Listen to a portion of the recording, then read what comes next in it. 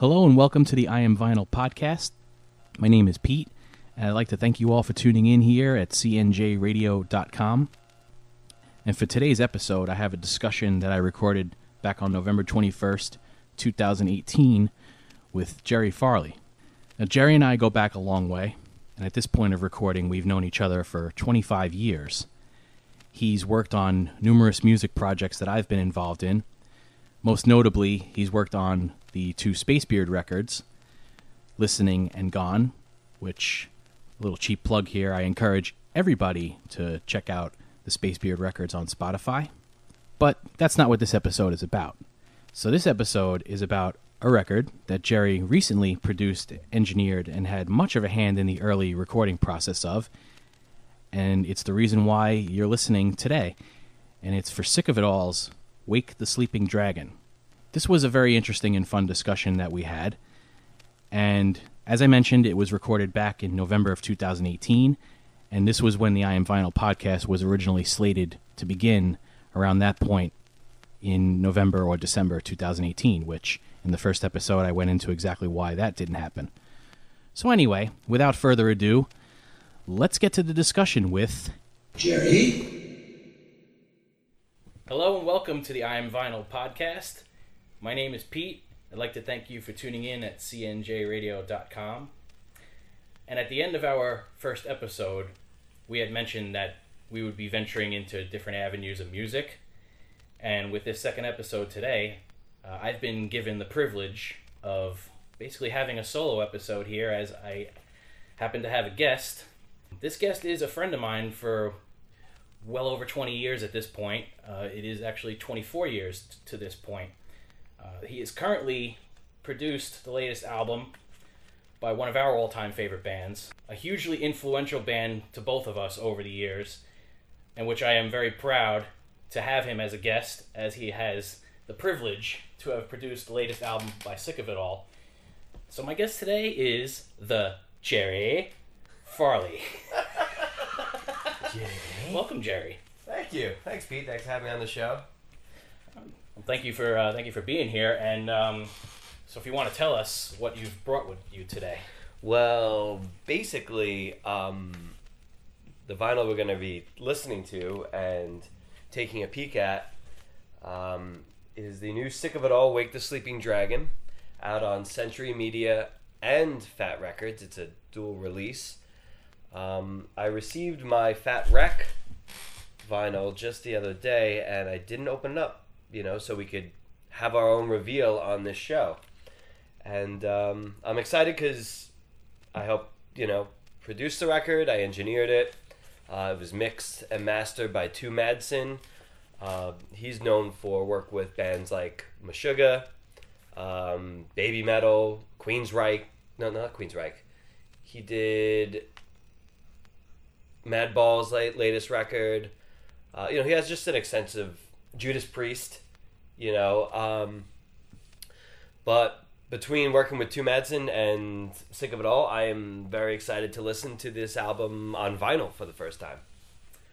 Okay, and well, speaking of listening to the albums and just albums in general, I think there's one thing we're gonna have a theme with this show is we're gonna talk about, especially between Joey and I and any guests we may happen to have, we would want to talk about our first record store experiences, any first recollections that you may recall from that point where you realized that music may eventually be your life, or you were going to be like me, like a diehard music collector. Yeah. You know what? Like, my personal experience with vinyl is it's always been in my life.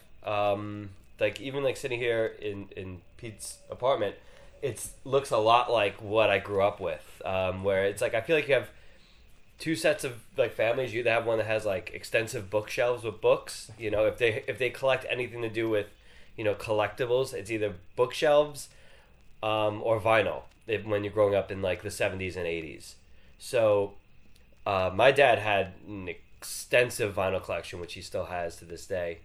So they go back to, as far as I remember, looking at the cover of Genesis albums, Queen albums, Devo albums, Pat Benatar, Led Zeppelin records. There were just so many for me to stare at before even kind of connecting even with the music. But my first stepping into a record store aspect, I feel like I don't even remember that because it was just something that. Oh, now I'm gonna go buy an album. Right. Like when my dad gave me my first vinyl, that was a different story. He gave me. I already bought bands, heavy bands, Metallica, things like that, and he handed me a Black Sabbath's first vinyl, and he said, Okay. When I first got this, I put it on for the first time, and your grandfather heard it, came in the room. As soon as he heard the Satan's come around the band, he came into our room, took the vinyl, and broke it over his knee. The Irish Catholic that he was in Brooklyn. And he's like, right there, I knew I was going to love this band. And and he gave it to me, and I put it on, and my first listen, and I'm sure I had heard it in the house before, but my first listen to that opening with the bell and the crackle of the vinyl and everything, to me,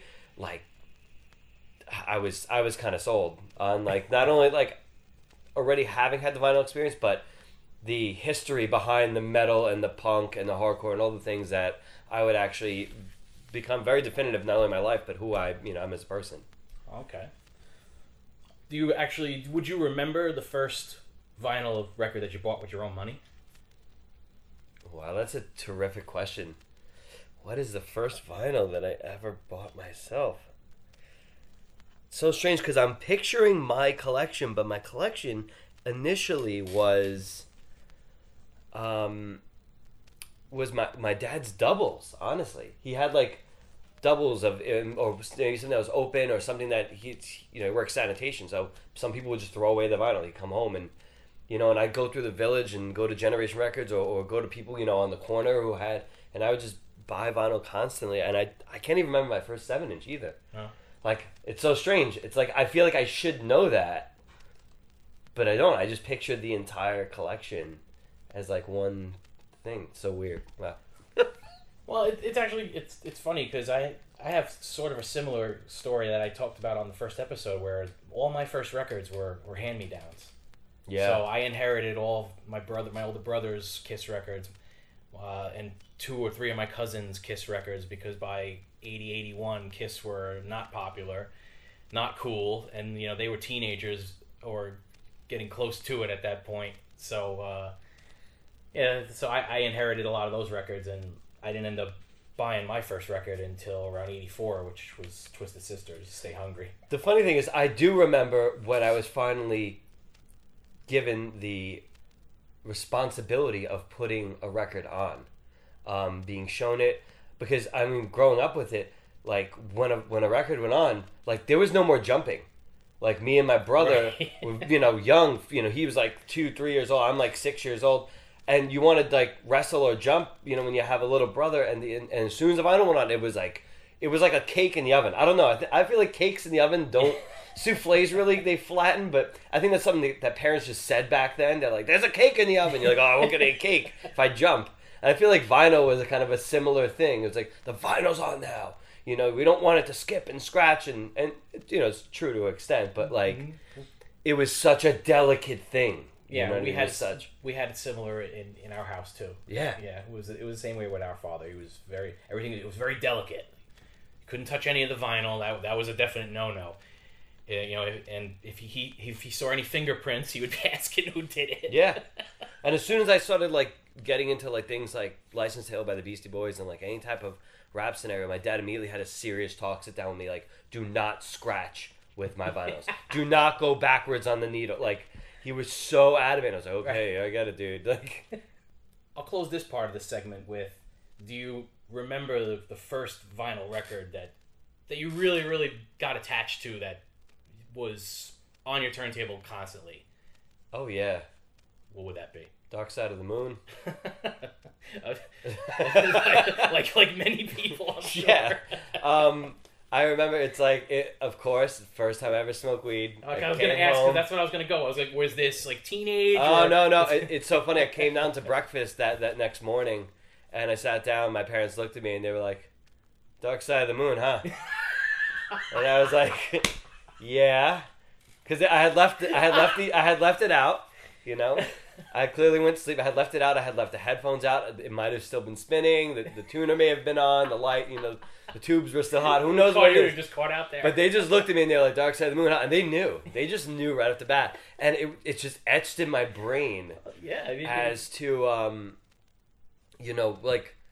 like I came home and that was my go-to. Like I didn't smoke at home. I played a show at the Rock Palace in Staten Island, and I came home and that was and I got immersed in it, and so that's like my first, like, I feel like, mainly because I was probably thought I was in trouble, but my parents, obviously, if it was their version of Dark Side of the Moon, right, yeah, you know what I mean? Like, it was like, oh, okay. He's graduating into his teenage years, So to me, that was a big deal, That was especially the sounds on it, just the certain aspects of it, from the cover to just the actual content. Mm-hmm. It was a remarkable thing to immerse myself in that experience. Yeah. Well, I think your dad and my dad were pretty similar in the music aspect, and I had the same sort of similar experience to you, where my father got me into Pink Floyd just from taking me to Record Factory when he went to buy his copy of The Wall. And I saw the inside of the album cover as he was opening it, and I saw the labels on the record. And bear in mind, I was like 3-4 years old.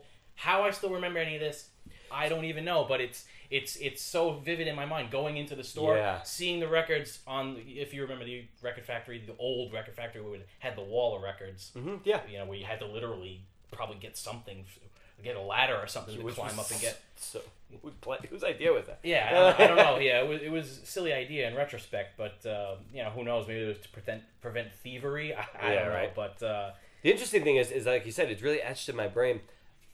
My house, like, I'm not even like kidding it, because Pete's been over my house in the past 2 decades multiple times to play music and stuff like that. But my house was known on my block and neighborhood that, like, I could come home from school and I would hear my house from down the block, because my dad would just be like blasting The Who. Like, I grew up with The Who on Saturday morning, like waking up. What was the album?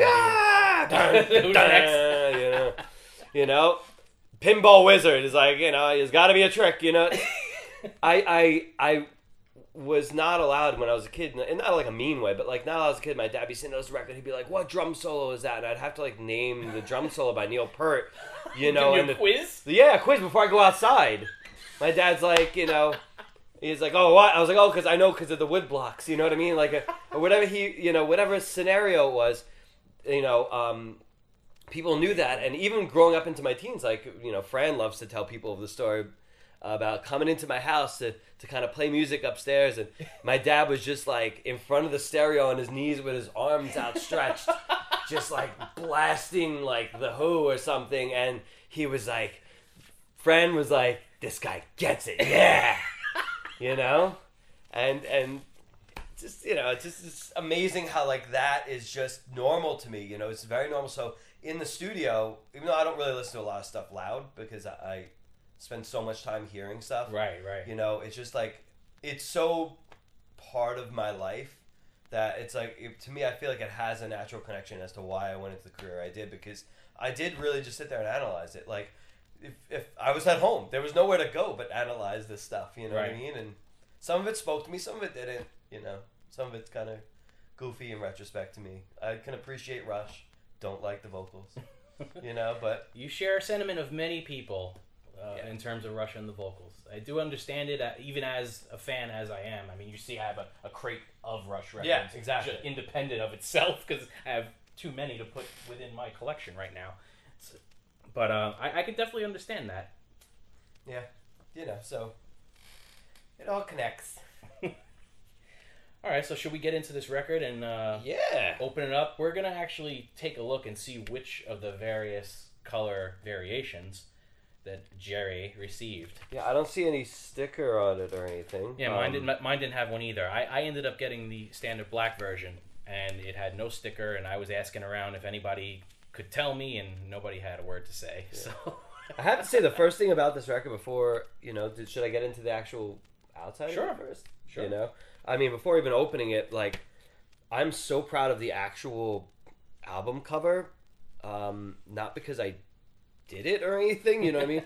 But because Ernie Parada of Token Entry and Gray Area, like, amidst so many other bands, he designed this incredible, like, movie poster. It's like, it has the Sick of It All dragon climbing the Empire State Building and, like, fighting, like, helicopters, like, as if it's, like, a 50s, 60s, like, sci-fi, Attack of the Monsters type scenario, like King Kong, Godzilla. And they use this, like, this font that, to me, is very, like, shocking, watch out, see the terrors, and the Wake the Sleeping Dragon for the album title, it just reminds me kind of like a Bruce Lee type scenario with the dragon and the way that it just looks. And they put the album credits on the front. So, like, the band members and even the special guests of, like, Tim from Rise Against and Chuck from Hot Water Music, and they even put my name on as producer and recorded on the front of the album. That, like, never happened. Extreme rarity. Yeah, like Jane Ackley said it, like it's like you don't get that. So even in the digital format, when this shows up, it's gonna, like, end up on someone's, like, phone or on the screen of their car, and it says mixed and mastered to Madsen and Ernie's little signature, and it's just such a.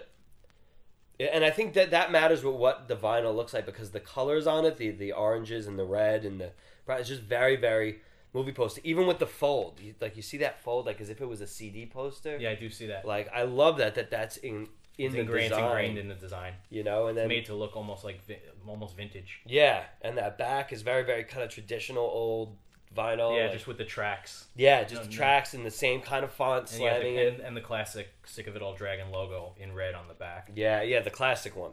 The actual, as you see the interpretation on the front, But we'll get into why it's called the title later when we get to that title track, hopefully. But yeah, let's rip this open. All right. And you're gonna give it a little bath?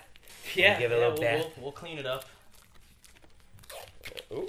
You don't even care about the cellophane. He is just ripping the cellophane right off. Yeah, because I'm gonna this have is like blasphemy to me. I'm gonna have multiple copies. This is gonna be my listening copy, I gotcha. I hear you there. Because I want to see. Like, I love, like, seeing what the gloss is kind of like. The ink. Let's see what we got. Oh, little lyric sheet, old school lyric sheet. Love it. Yeah, I'm a big fan of the independent lyric sheet and the vinyl being in its own sleeve. Oh, interesting. Yeah, it's a white sleeve. Mine's a black sleeve. Yours was. I saw that in the picture. The black. That may be how they were differentiating the color versus the black. Oh, look at that! Wow. He got it's got like a multicolor splatter, yellow, red, black.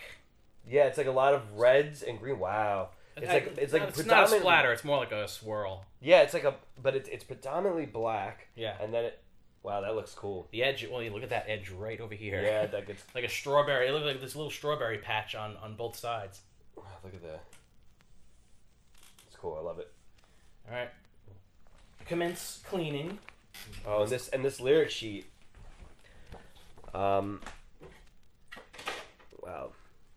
So cool. It's like they printed out all the lyrics, which I still, that's like the most important thing to me in, like, a vinyl. It's like, give me the lyrics, man. I want to read along. I agree. Like, I need that. Like, I find it funny when current records don't actually come with any liners. Yeah, just you open it up and there's a picture and there's liners and you're like, yeah. Okay. And it's like, great, there's a digital download. Maybe I can find it online, but I really would like to just read along and have that immersive kind of experience. And I know Busk helped with doing the design. Let's see. Busk? Yeah, the composite was by Michelle Keeler and Jonathan Busk. Yeah, you know Busk from Maximum Penalty. Oh, okay. And so so I might have met him at one point. it's like everyone who's worked on this record is like in the hardcore punk world, of course, you know, and it's like an honor for me to even be allowed to work with Sick of It All as like a producer and engineer, because I've listened to them since I'm like 14, 15 when I first started buying like vinyls myself. Yeah, as we mentioned, our friend Fran, he got me into Sick of It All around the 92-ish era. So that was Just Look Around. Just Look Around was the first Sick of It All record I ever bought. Just Look Around. And it's funny because like there were points in this record where I referenced it. I was like, I want to hear Just Look Around, because sometimes to me like that, you get into it, right? You hear it. But yeah, it's like that album. I was like, whoa! I haven't heard anything like this. I haven't heard a band like this. Okay. Yeah, it was absolutely somewhat of a. I guess I would say it was different. It was certainly striking for me to hear them at first. Yeah, it was a cassette for me, and I heard it. Yeah, I heard the cassette at first too. Yeah, I got it at Record Factory. Listened to it in like the Rectory with Joanne worked. It was terrible. Yeah. Terrible place to listen to it. Yeah, but I remember. Yeah, I remember hearing Fran's cassette, and then I eventually got around to getting the CD at Zigzag, and it was just like that was Zigzag. It was on repeat for weeks, and that was it. It just took off from there, and then years later they would release Scratch the Surface, and that's currently my favorite Sick of It All record of all time. Yeah, you know what? Scratch the Surface was when I was in college. They asked me to bring in.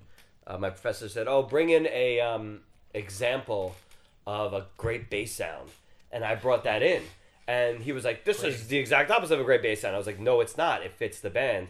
The actual way that it interacts like another aggressive guitar, but holds down this low end." And later on, a few years later, he actually would join a hardcore band, and he came back to me and was like, "You were totally right about that bass sound. What a terrific bass sound!" I was like, "Right, dun dun dun dun dun dun dun, bomb." It sounds like this big metal like rubber band. It's amazing.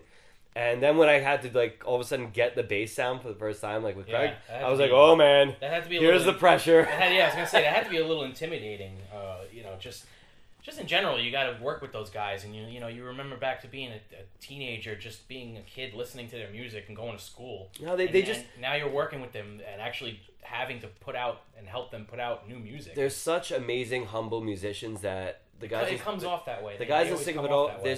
There isn't that pressure. They know they'll talk to you, and like they always say to me, and they say in interviews, you get us. You know us. You know the music. We can trust you with it. And so like when I got the bass sounds, like to me I've been practicing for that. By every band that I've wanted to have that kind of edge, but their own kind of sound. I've already been doing it, so I was like, let's try it. And and I'm very adamant about using red. That bass guitar is. I was going to get into that at some point. Big part of it. It was going to be one of the questions. Yeah, I'll get into it. Okay. We'll get into that. Okay. So, all right. So should we get into the album then now? Yes, sir. All right. So what we're going to do is we're going to listen to 2 tracks at a time, and then come back and have a little discussion about the tracks. And Jerry will get into some notes and details that he'll recall from recording this record. Jerry. Yeah. All right. So let's get into it.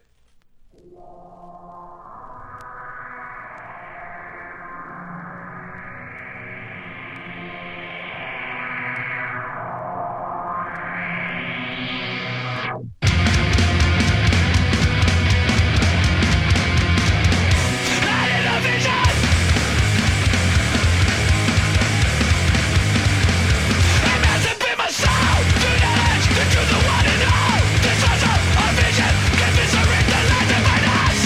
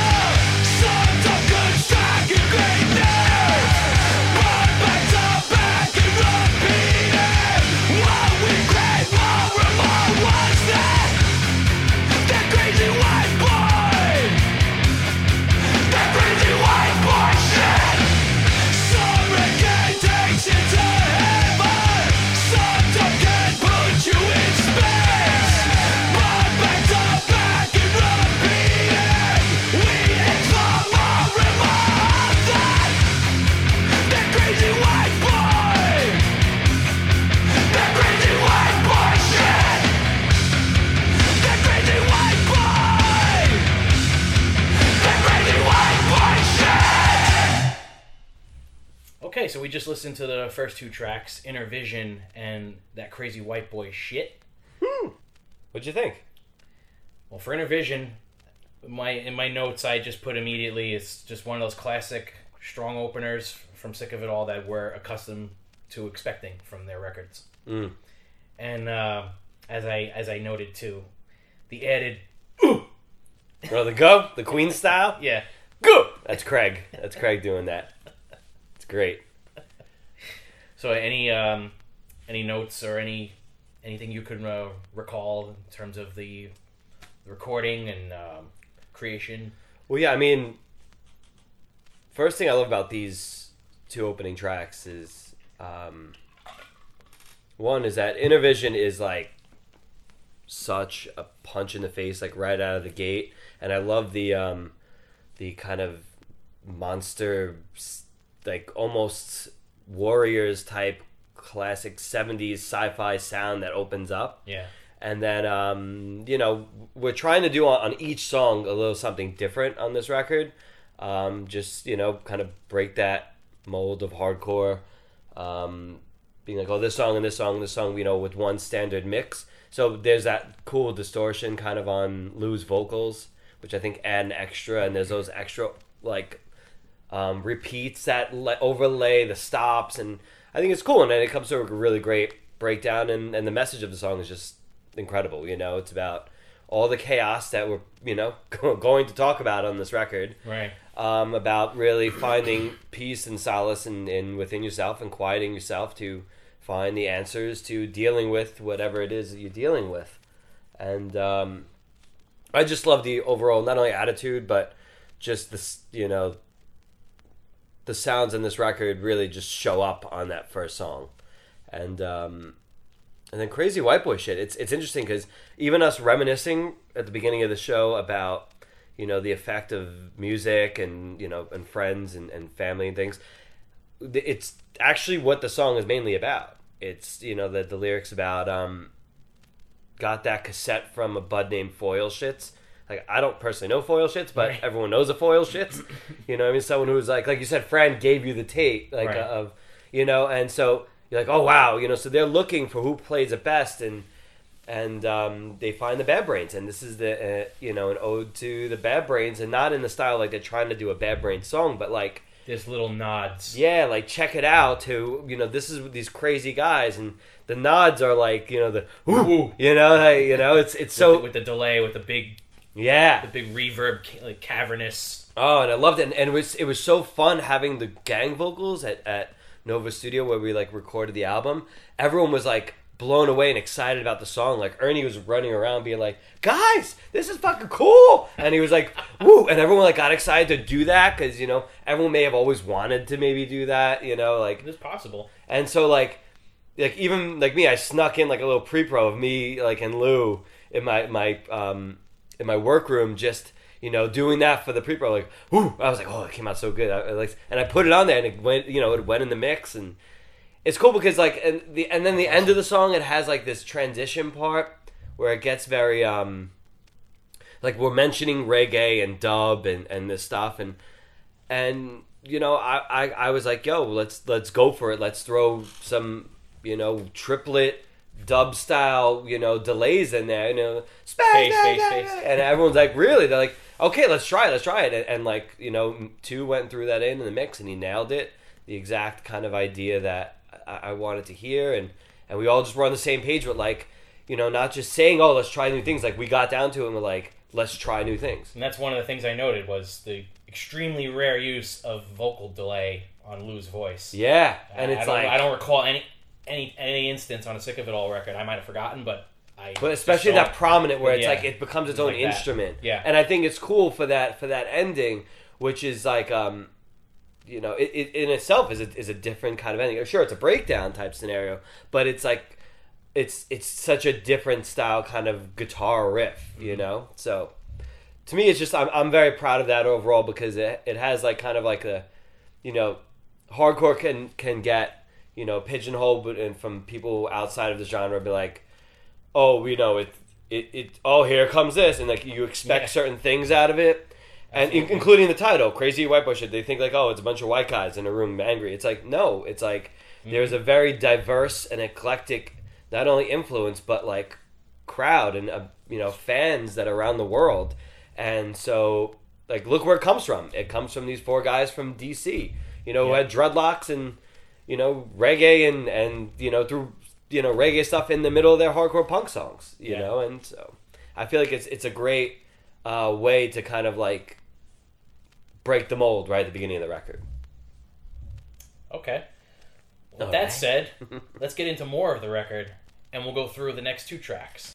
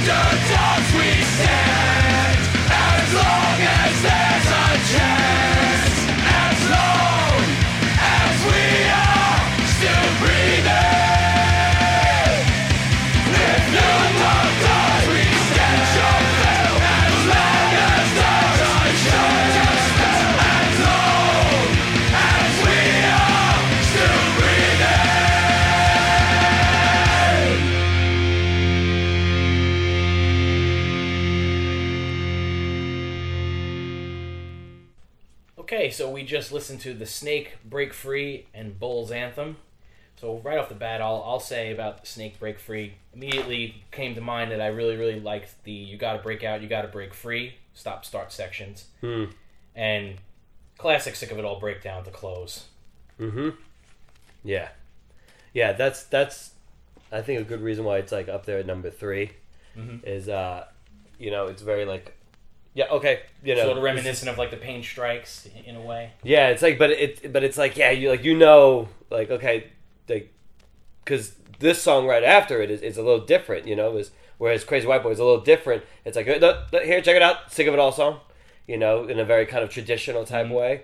But once again, it's kind of like in a vision with a really cool message to it. To me, it's like when we were doing pre-production, there was a lot of honestly, there was a lot of suicides happening.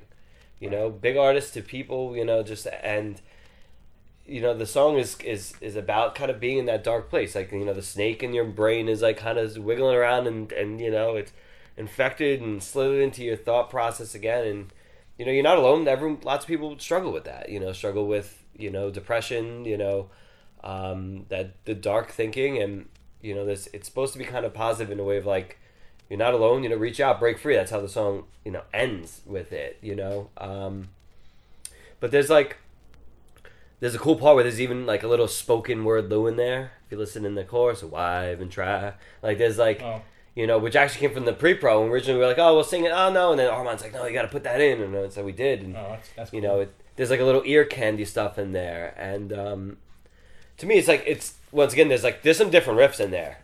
Some like almost like stoner rockish. You know what riffs. I noted too was, and just earlier when we were listening, is the intro itself. It's slightly this like modern day Anthrax-ish kind of intro. Interesting. I can picture Scott Ian doing the Scott Ians on stage with his fucking goatee. Well, you gotta ask. Pete said like this riff is an old riff, and he's like, we always wanted to make it a song. You gotta ask him the story about it, like because he like whoever's listening, go ask him like, well, what's the deal with the snake? Like he loves it, and I feel like the riff's been with them for a while, but to make it into a song, this was one that like Lou like really like spent some like real time on, and then the next song, the Bulls Anthem. This is such an amazing collaboration. This song, like it's got Tim from Rise Against singing. It's got Chuck from Hot Water Music singing. You've got this gang vocal of people, singing this mega bridge section where it's actually like singing, and there's like 30 people singing it, all different singers from all different bands in the tri-state area. It's probably like one of the most melodic Sick of It All songs right? of all time. It's like the most melodicism in a Sick of It All song. And you hear like Craig like doing all these like different bass line runs throughout the song. You got this cool lead kind of part, like ear candy in the background, some that Pete came up with, and like we're playing with the vocals, but like it's like Lou singing and then Chuck singing. And then like Tim singing with Lou, and then only Chuck singing, and then only Tim singing, and and so it's like it's this big kind of like almost like stage show happening in the song, and I'm like shouldn't be proud of it. I think it's like really catchy and very anthem, and it's a song about actually, animal cruelty. You know what I mean? The cheering the bull, cheering the bull on in the fight, saying no, like this is wrong. Well, better than it being about the basketball team, I say. And I did note, I said this one, it does live up to its intentions. It strives to be an anthem. It is an anthem. And yeah, well, you were mentioning before about the melodic vocals and the guitars. That's one thing I noted too. Is there's just a great mix between the guitars with the melodic vocals during all those sections. Yeah, they're not just fighting. really, really well done. It's funny. It's like I was kind of like nervous about this song when I first heard it, because I was like, where does this go? Where does it go? And then like as Armand like showed me the different pieces of it, it started to like really make sense to me. Where I was like, this is a really epic song, and when like when we asked Chuck to be a part of it, like I spoke to him on the phone, and it was like one of those like teenage dreams of mine to be like, hey, can you give me, Fuel for the Hate Game, like 90s Chuck? He's like, sure, Jerry. He's like, and I was like, oh, cool. I was like, because it fits. It's like that type of gruff style in that that song. It fits. And then and Tim's up there with the harmonies and doing the scream and the bridge. It's just a cool thing to like showcase other people's talents, next to the guys in Sick of It All. It's such a great collaboration. Right, and it just broadens their sound just a little bit more because again, Jerry and I have been fans of Sick of It All for over 20 years plus, and they've been a band for well over 33 right. years at this point. Right, and we sort of become accustomed to knowing what to expect from a Sick of It All record, and this one you kind of can't really predict it all the way through. Mm-hmm. It just doesn't seem to be that way. But having said that, I know just from my notes and recollection, the next two songs we're going to play pretty much is in line with classic Sick of It All. So let's play those songs now. Yeah. Oh, yeah. Ah.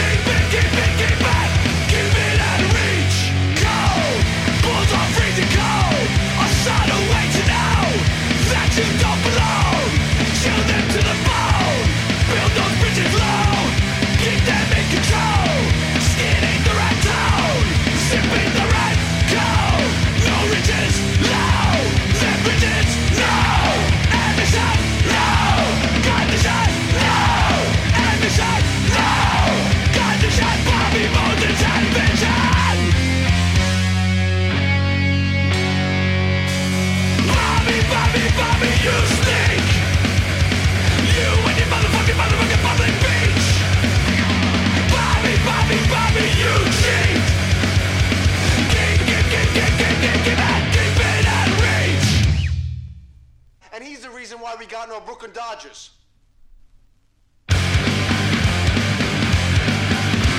Oh, say, can you see? Oh, can you see? Can you see me? Yes, I'm so lucky. I'm so lucky to be me. Self-reported, self-reported, self-reported asshole. Self-reported, self-reported, self-reported. Fuck you. Oh yes, indeed. It's so great that you know me. I hope you like my new selfie. It's me, kissing me. Self-reported, self-reported, self-reported asshole. Self-reported, self-reported, self-reported hashtag. Self-reported, self-reported, self-reported shit. Self-reported, self-reported, self-reported. Fuck off and die.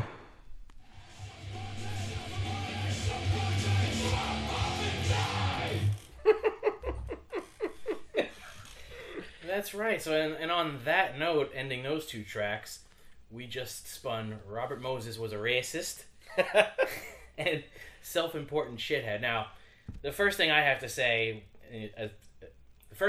about Robert Moses Was a Racist, you have this short spurt, this Black Flag-ish intro, and you just launch right immediately into, it's going to be repetitive, but I'm going to say it a lot, you're launching immediately into more classic Sick of It All. Mm-hmm. And the theme of both of these songs, right off the bat, too, is it's just pissed off, sick of it all, which I always say is never a bad thing. And I have to ask, before you get into the meat of the song and the notes, who is it that says, and he's the reason why we ain't got no Brooklyn Dodgers at the end of Robert Moses Was a Racist? Put him in the spotlight. That's Jonathan Eggman Salura, longtime buddy of mine who's been in a few bands with me. He currently plays like guitar in Cover Your Idols, the punk rock hardcore cover band we do to raise money for different causes. But Egg's just a classic guy, and he's a stand-up dude and just loves hardcore, loves music, Loves vinyl. and he loves vinyl. And it's so funny because like when we did the Robert Moses, if you're from New York, there's like Robert Moses stuff like everywhere, and if you do a little research on the guy, he's a fucking dick. Like really, when it comes down to it.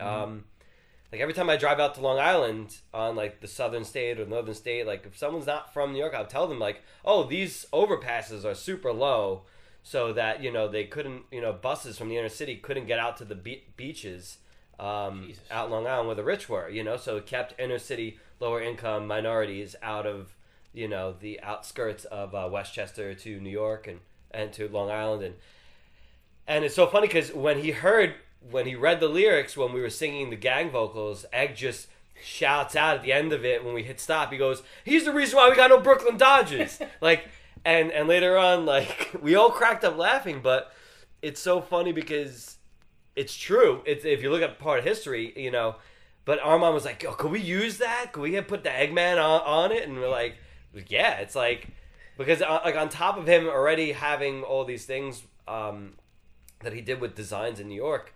He also was partly responsible for that, Right. So, it's funny that Ed gets his own little spot right there. And it's on like a Brooklyn note too. Growing up together, all of us in like the 90s, we were all kind of fans of the Ice Bell. You know what I mean? In our hardcore world, in our 90s hardcore. I know a little something about the use of the Ice Bell. Right. Like, when I first saw, Pat Flynn from Indecision using it, I was like, dude, that's great. Genius idea. So I kind of was able to, like, propose that to Armand. You can hear it in that opening riff that you were talking about, kind of Black Flag, I guess. Yeah. Bing! Like, and, I brought it to him. He's like, I don't know, Jerry. He put it in. He's like, all right, cool. So... and then the song just takes off into, classic references that, like when you were sick of it all, like in my experience, you reference by talking in musical terms about, like, talking about artists you love. So, like, we just go full Motorhead, like, right there. Like Craig would be like, I want it to be very bouncy, very Darryl, Bad Brains, Right. Full Motorhead attitude, but bouncy like Darryl, and, like, not MCA in this one, but, and, like, he'll do that, and like this is how we musically kind of communicate. So I feel like that song is like just like right away punch you in the face, as soon as it takes off. So it follows up with a song that's under a minute long, and that's Self-Important Shithead, which I noted again, just continuing the pattern of pissed off, sick of it all in short spurts. And I think both of us as users of social media, Facebook and Instagram, we obviously can identify with the social media madness. Yeah, and it's kind of now that the digital world is here, the internet is here, that kind of social media thing, it's not going away. It may change form from website to website. We grew up with MySpace at the beginning of 2000s. Before that, AOL chat rooms would come home from a show, and just that now you can see pictures and stuff so much faster. Yep. And it's kind of a cheeky, kind of tongue-in-cheek kind of outlook on the whole thing from an outside point of view because, obviously we all use it as promotional tools for recording or an album and things like that. But it's kind of funny to, like, this is a Pete gem to me. It's like, Pete's just like, look at this. Like picture, like 1,000 pictures of people just making this duck face. You know what I mean? Like, looking at their own face. It's me kissing me. And it's funny because when you look at a selfie, if you make that duck face, it's like you're throwing a kiss. You're blowing a kiss to yourself. It's hysterical in a way. It's extreme narcissism. So it's great. It's kind of like, it's an observation. It's kind of like how the call-out culture type observation of Robert Moses. And it's also observation of, what is a timeless aspect of, like, narcissism, Mm-hmm. You self-important shithead. You dick. Don't be a self-important shithead, kids. Take it from Jerry and Sick of It All. But yeah, I think Pete came up with like some amazing things for that. I just really love how the guys just, there's so many cool bass lines Craig put around that. It's just a memorable thing, and like the way Armand stops and starts, and Lou's just barking it at you, and people had fun doing the gang vocals. So I feel like like the fans are really gonna latch on to that one. Well, who doesn't love yelling "fuck off" and die? Yeah, exactly. And it's like "fuck off and die." It's after a hard day at work, right? And be on the fucking trains. I'm sure some of them were dying to say that one. It's so old punk rock. It's so mohawk running around kicking things over. It's great. All right, well, let's get to the next two songs. Yeah. They threw me through the walls, but I came back, leading me back to weight of the world, pushing me down, but I pushed back, fight to survive, fought tooth and nail for every step, whatever it takes. So dig down deep for motivation. You never get a second chance, unless you get a second try. Can they see? They can't stop me. Can they see? They can't keep me down, down. Never get a second chance, unless you get a second try. Can they see? They can't stop me. Can they see? They can't keep me down, down. I will rise up, escape from the edge, the rat in the race, weight of the world. Shut up the pressures, pushing the pain, fight to survive. So that's the road that's leading a life, whatever it takes. You dig down deep for motivation. Hard times, hard breaks, hard shit that never stop you. Sit back, slow down, step down. You gotta push through it. Hard times, hard breaks, hard shit. Don't let it get to you. Sit back, slow down, step down. The other side of you.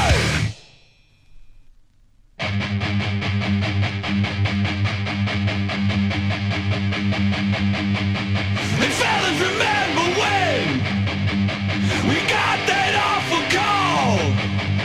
My heart and sank down deep. For you we sing this song. I felt angry and alone when I heard the news. My friends had gone away. In a hearts they live today. We'll carry you in our souls. Memories of it all the fun and drunken times. Same union will remain. Walk with me. You walk with me. You're in our hearts, you're in our souls. That we'll never walk alone. I'm visiting you, my friends. Makes me think of when Conqueror got to you. A smile from ear to ear. Great times we had back then.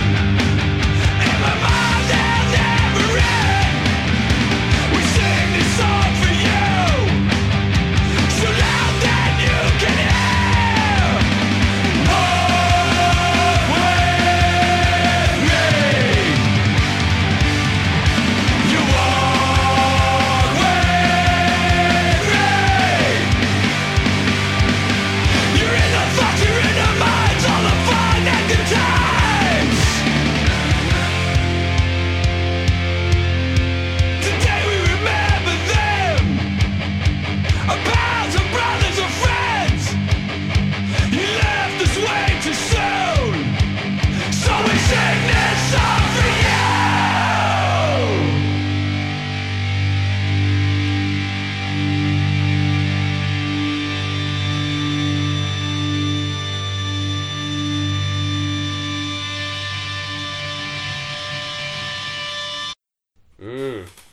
Oh, yeah, I have to have that little... Yeah, I didn't notice that. Yeah, it ends right there with the little feedback, because then it goes right into the next song on the CD. Yeah, I like that. That's how side A ends. And as you just heard, we just ended side A with To the Wolves and Always With Us. So what I had noted immediately about To the Wolves, you get Lou leading off with vocals. And Yeah. I don't recall very much of that happening again on much of the Sick of It All material. Yeah, he's all out there by himself. You know, it's like, yeah, they threw me. And the Everybody band, you know, comes in. tumbles down the stairs yeah. right after him. It's a great intro. You got these classic Scratch the Surface era Sick of It All time changes that pretty much lead to the rest of the song. And something else I noted was this song is absolutely going to be a hit at any shows if they're playing this in the set all the way through. People are going to go batshit. Yeah. You know, it's interesting because, like, to me, this was one of those songs that could have also opened the record. Mm-hmm. You know what I mean? First off, with the lyrical content, which is, you know, weight of the world, you know, basically on your shoulders. Like, they threw me to the wolves, you know, you know, he's just out there by himself, and the whole band comes in, and then it really goes fast, and then goes back to slow, and then has a classic breakdown talking about hard times and hardships, heartbreak, you know, things that, you know, people can identify easily, you know, but it has that awesome, turns the corner with timing, you know, you know, just it very scratch the surface area, take off, and then change, you know, I love that song. It's just it's a cool concept song, and the music is just so classic, Sick of It All, you know. I absolutely agree. And then we get to Always With Us. What do you hear here, Pete? I'm wondering what you hear. Well, you're probably not going to be very surprised at all. you knowing my background and all. But I absolutely hear this little bit of a modern day-ish Motorhead, unfortunately before Lemmy's passing. Some of that, the records that they'd been putting out prior to his passing, but more of an influence of Kiss's Lick It Up. Oh. So can you tell me, am I right in any aspect of my notes here? Well, you know what the funny thing is that Always With Us has a very somber tone to it. You know, it has a element about, you know, friends and loved ones who have passed. Yeah, we're talking lyric. I'm not talking lyrically. Not lyrically, but the interesting thing is because the connection through music of the people. You know what I mean? It's talking about the great times we had and things like that. And I felt like I knew you were gonna hear like a little bit of influence there, right? Because like I said earlier, I referenced that we reference, you know, when we talk about like what we're going for.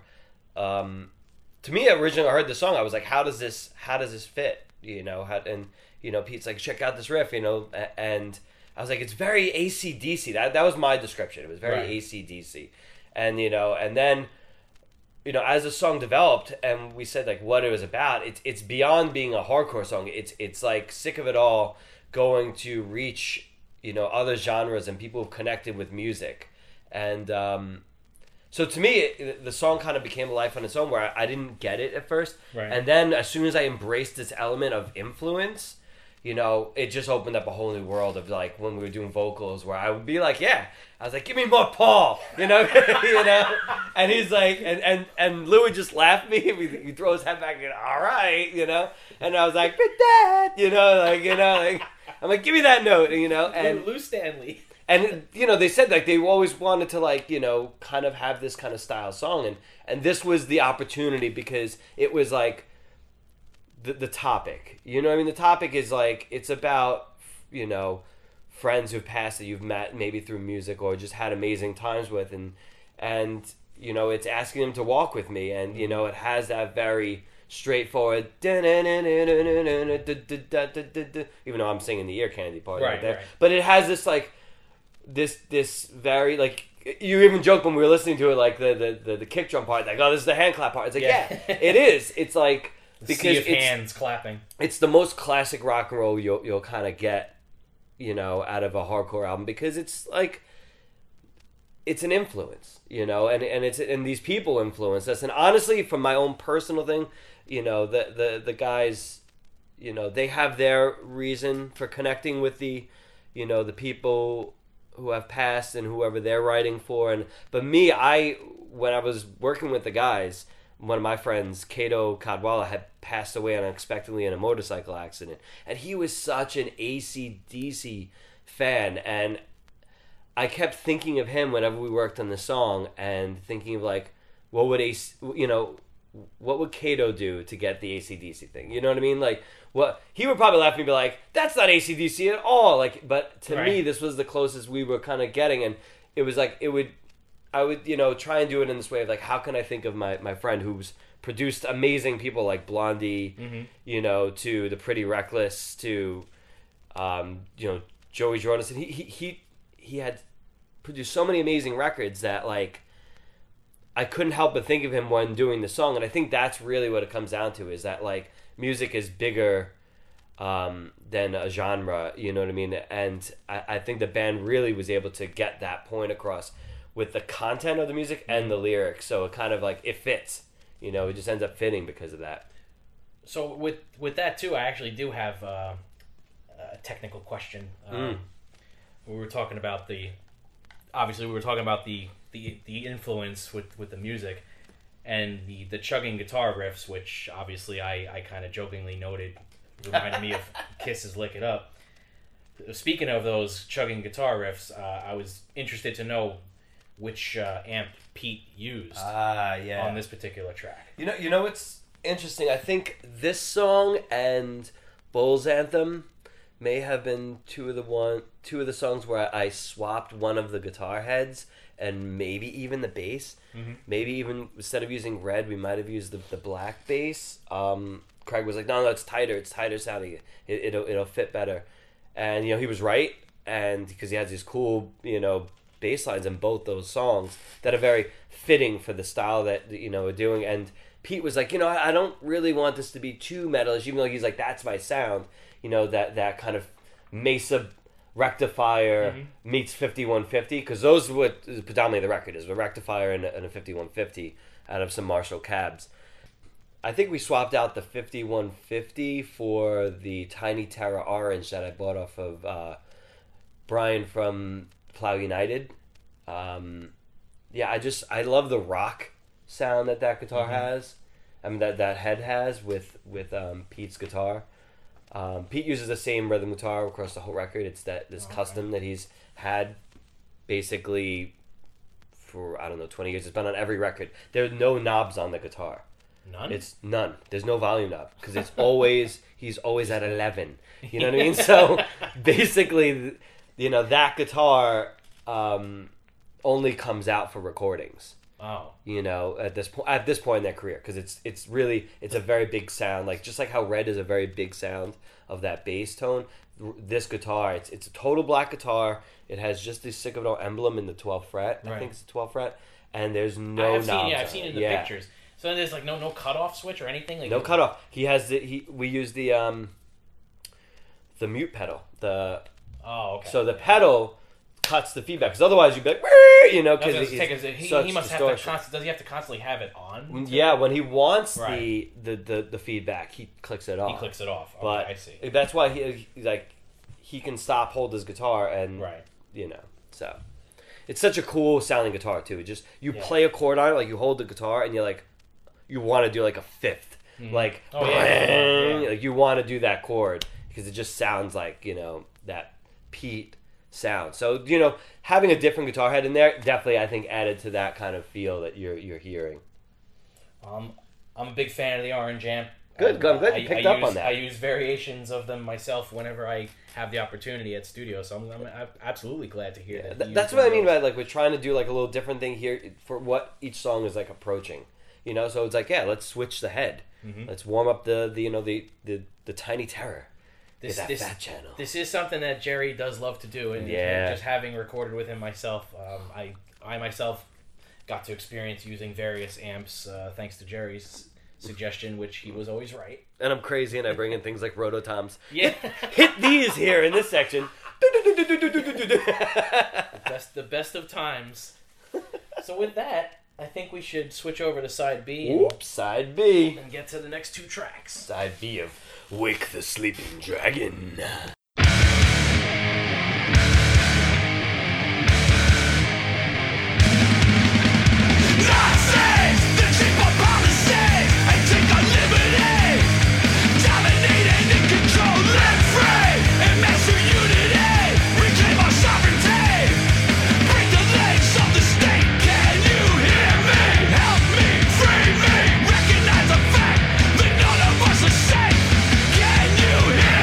Help me!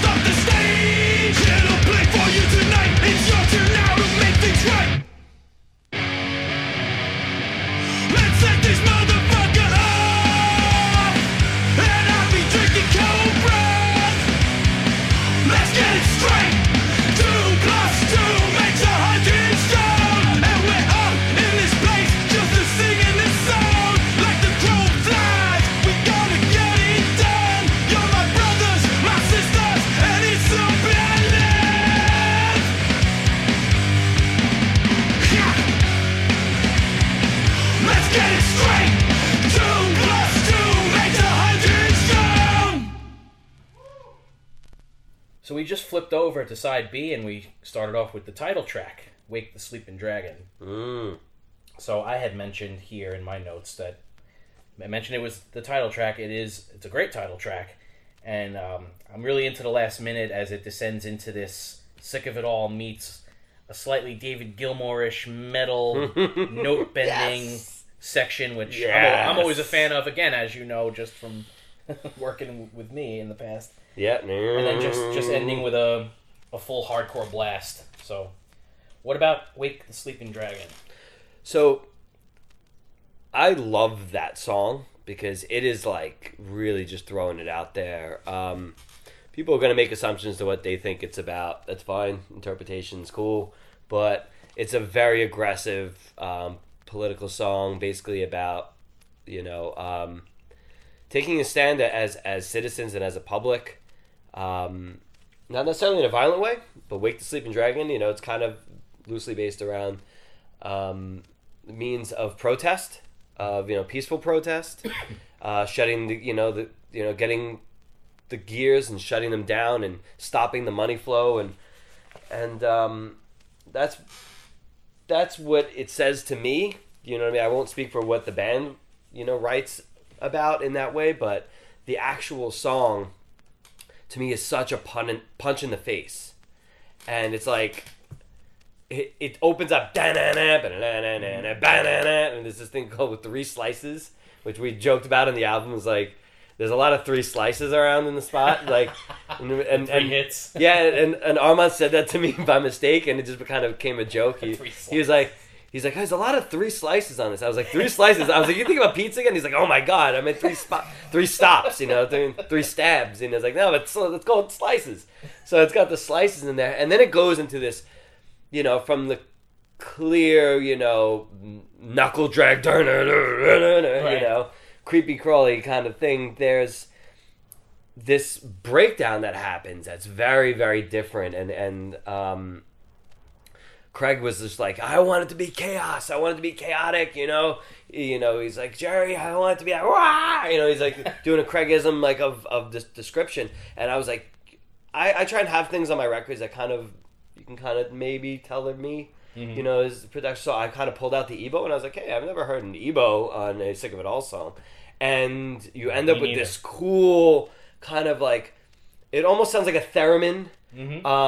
From like, once again, call back to the album cover, like a monster movie. Like, and then this key change happens. And then just when you think it couldn't go any more hard, it then goes to that last section you're talking about, and so it kind of falls down the stairs even more, it's like, and it's just pounding, and it has these cool bends in there, and it's kind of like almost Dirty South stoner rockish in a way, but it's still a hardcore, bridge and breakdown at the end, and then just brings you back to the top with the 3 slices. Well, and since we're actually talking about the title track. We are talking about Wake the Sleeping Dragon, the album itself.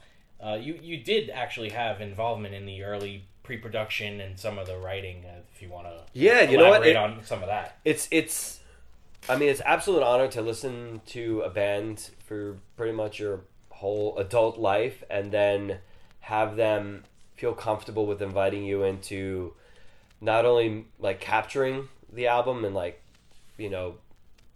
getting it onto tape or getting it, into the computer in our case. Right. But to be included, they've been mentioning it in interviews that I'm the first producer they have allowed into the writing process. So I was able to suggest things from when the song started to first take hold, when we were doing pre-production together. I'm sitting there and saying, hey, how about this out there? And we're like, well, we'll see if it works. You know what I mean?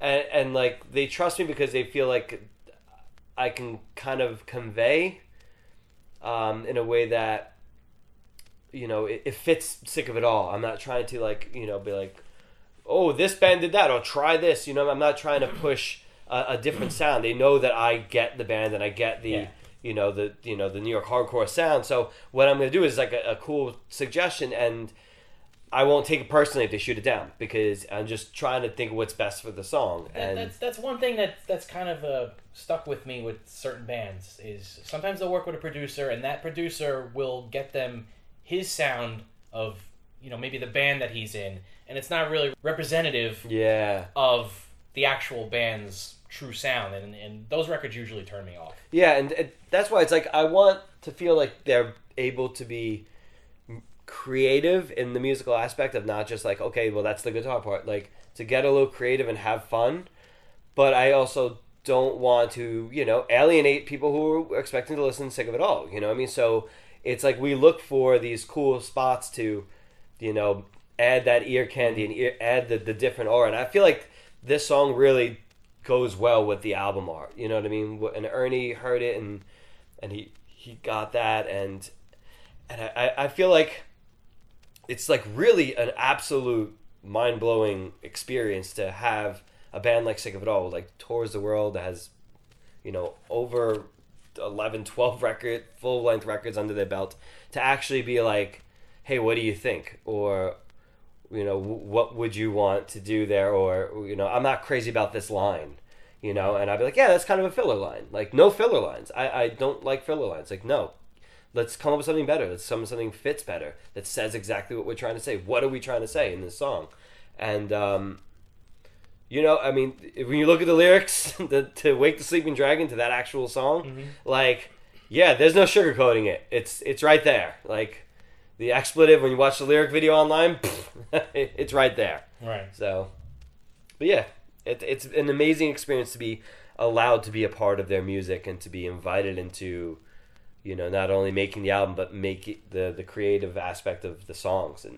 And they've really been awesome in their interviews too, of like bringing it up, that I was, you know, a useful tool in the making of this album. So thanks, guys, right, for listening. Mean, as both of us can attest to, you know, sometimes when you put yourself out there, and it's nice to be appreciated and mentioned. Yeah, it's amazing. It's such an honor. So so grateful for it. Okay, so then we're gonna move on to 2+2. So immediately I noted you have a great and catchy chorus, and it's another Craig Ahead lead vocal track. Yeah, of a few in the Sick of It All discography, and this one probably may be one of the bigger standout tracks that he's ever recorded a lead vocal for. I love this song. Since I guess, well, Busted was his debut lead vocal on a Sick of It All record. Yes. So I said that, like, that's exactly what I referenced when we were, like, he had this awesome, like, Circle Pit song, and basically we were over like most nights over a bowl of pasta. Me and him late night cooking. Shocking. You know, everyone else kind of either going to sleep, whatever. Me and him are late night eating, and I'm looking at Craig, and I'm like, he's like, what do you think about that song? You know, he's like, I feel like it's like here, a little bit of this, a little bit of that. You know, we're referencing things like, oh, remember old Discharge, remember all this, and we're referencing bands and stuff. And I was like, yo, where's the Busted 2018 song? And he's like, huh? And I was like, I want another, like, Craig one. And he's like, he's like, you know. And then we float the idea out to Lou, and Lou's like, yeah, fucking do it. I don't give a shit. And, like, and so, like, he, like, went in and wrote, like, this song about being on the road. You know what I mean? And being like, I'm not complaining, but, you know, like, there's a lot that goes into this, and it all pays off when we're in front of that crowd, when people are going nuts, and, you know, you're immersed in that moment. And it's so funny because there's that pause before that last section, and that fake out. Yeah, the fake out, and it's exactly intentional that it's supposed to be a little bit of a fake out. And it's like, you know, here to play for you tonight. It's your turn now to make things right. And I was like, I want this to be like ignorant. This ending has to be like stupid. Like I want to flip the merch table and just run into people, you know, and just throw kicks into people I don't know. Old school Jerry. and Craig's like, yeah, I hear that. And like this riff comes out of like Pete, and Craig is like, and he's like, let's set this motherfucker off. And like he comes up with these straight, amazing, like ignorant type like lyrics and singing. And I was like, yes, Craig, please, can you sing this song? And he's like, all right, you know.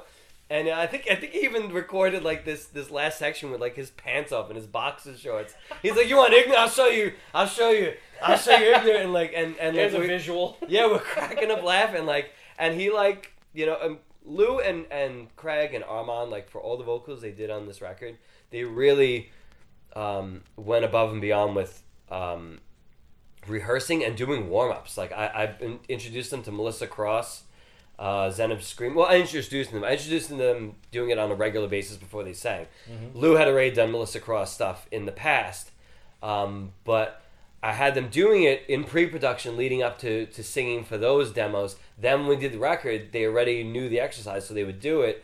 And Craig would come out and he's like, I immediately feel different. Like what I wasn't hitting yesterday, I'm hitting today.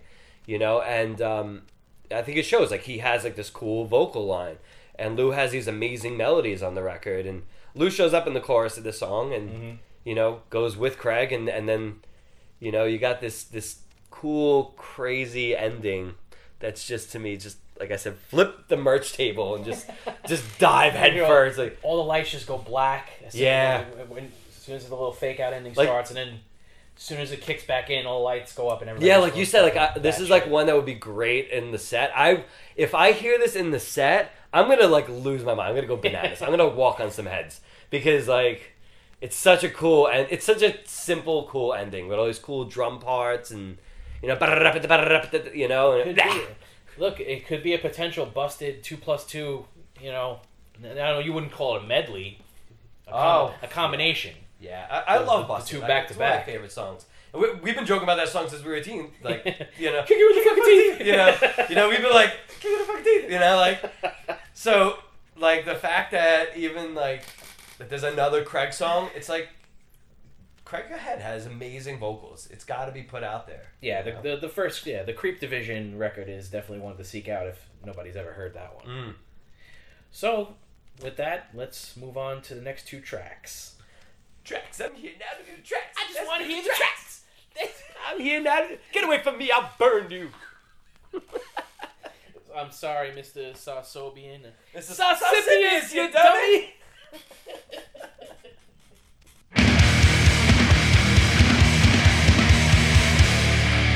Roll, we're all sharing now.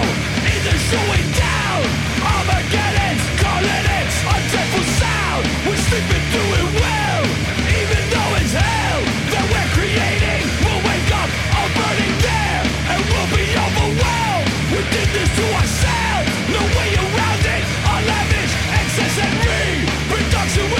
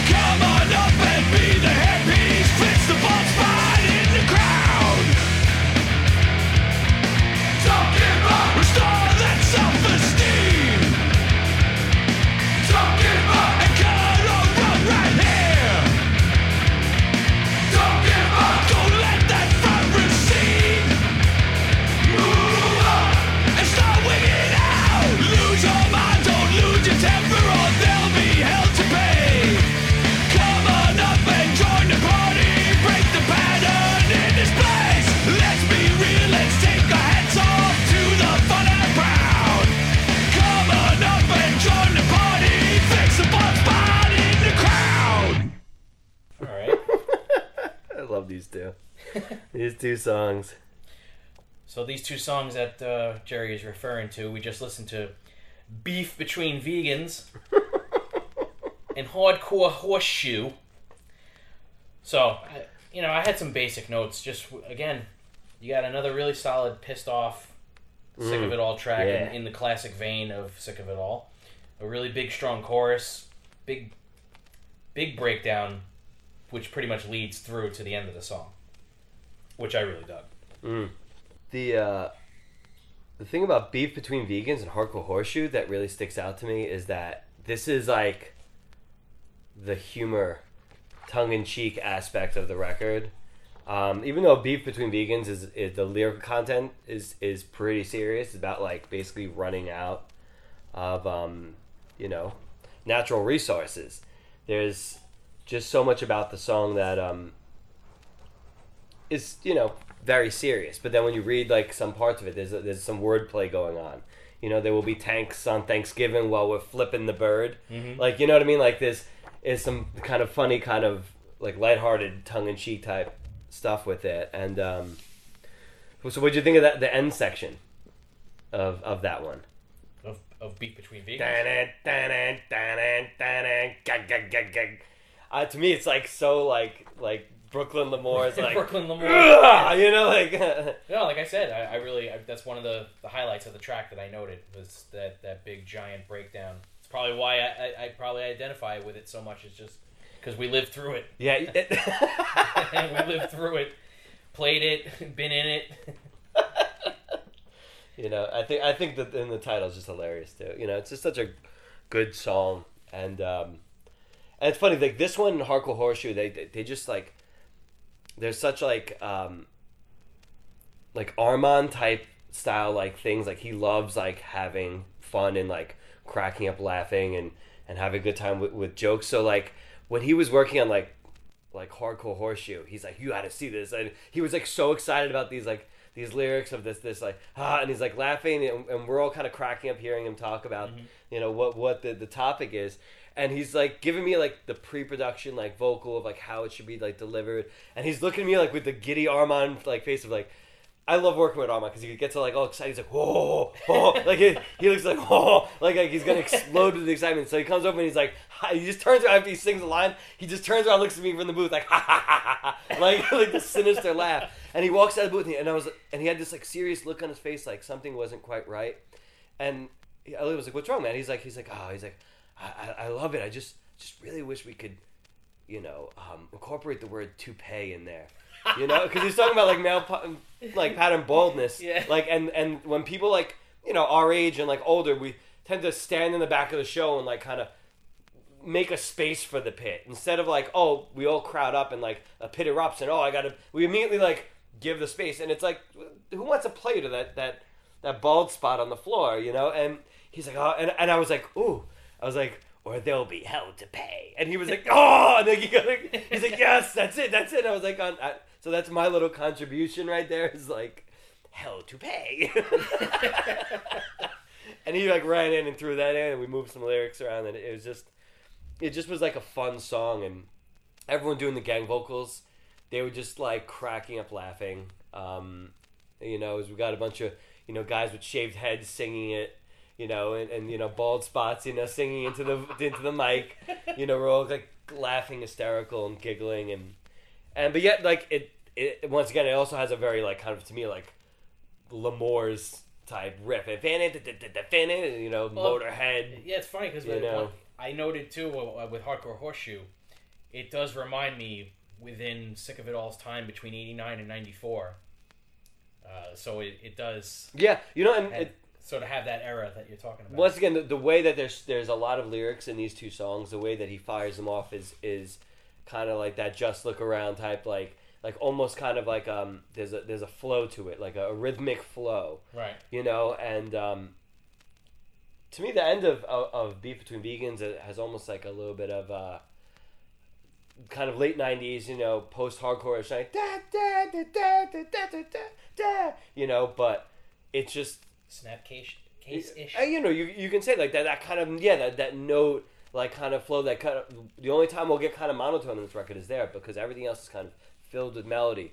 but that one's like very da da da da da da da da. Like the vocal flow. Yeah, exactly. So it's very cool. I really like how Lou performed across the whole record, but these two in particular, there's a lot to get out in them. And the gang vocals, Hardcore Horseshoe, the Don't Give Up. It's all great. Oh, do you like them? Move up, like because you go to how many shows your whole life, and everyone's like, as soon as they start the set, move up. For some reason I don't know where that started, but move up. Like people do that. It's just well recorded. All those sections and well mixed within the song, segueing to the ending of the song. Just a great job. Yeah, the mixes are insane. Like Tu Madsen just kills it. All right.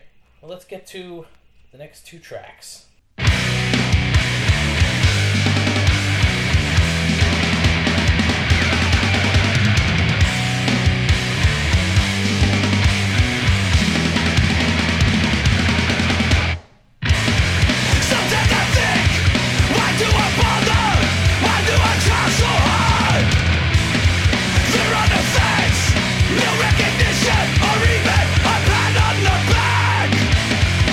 Pressure builds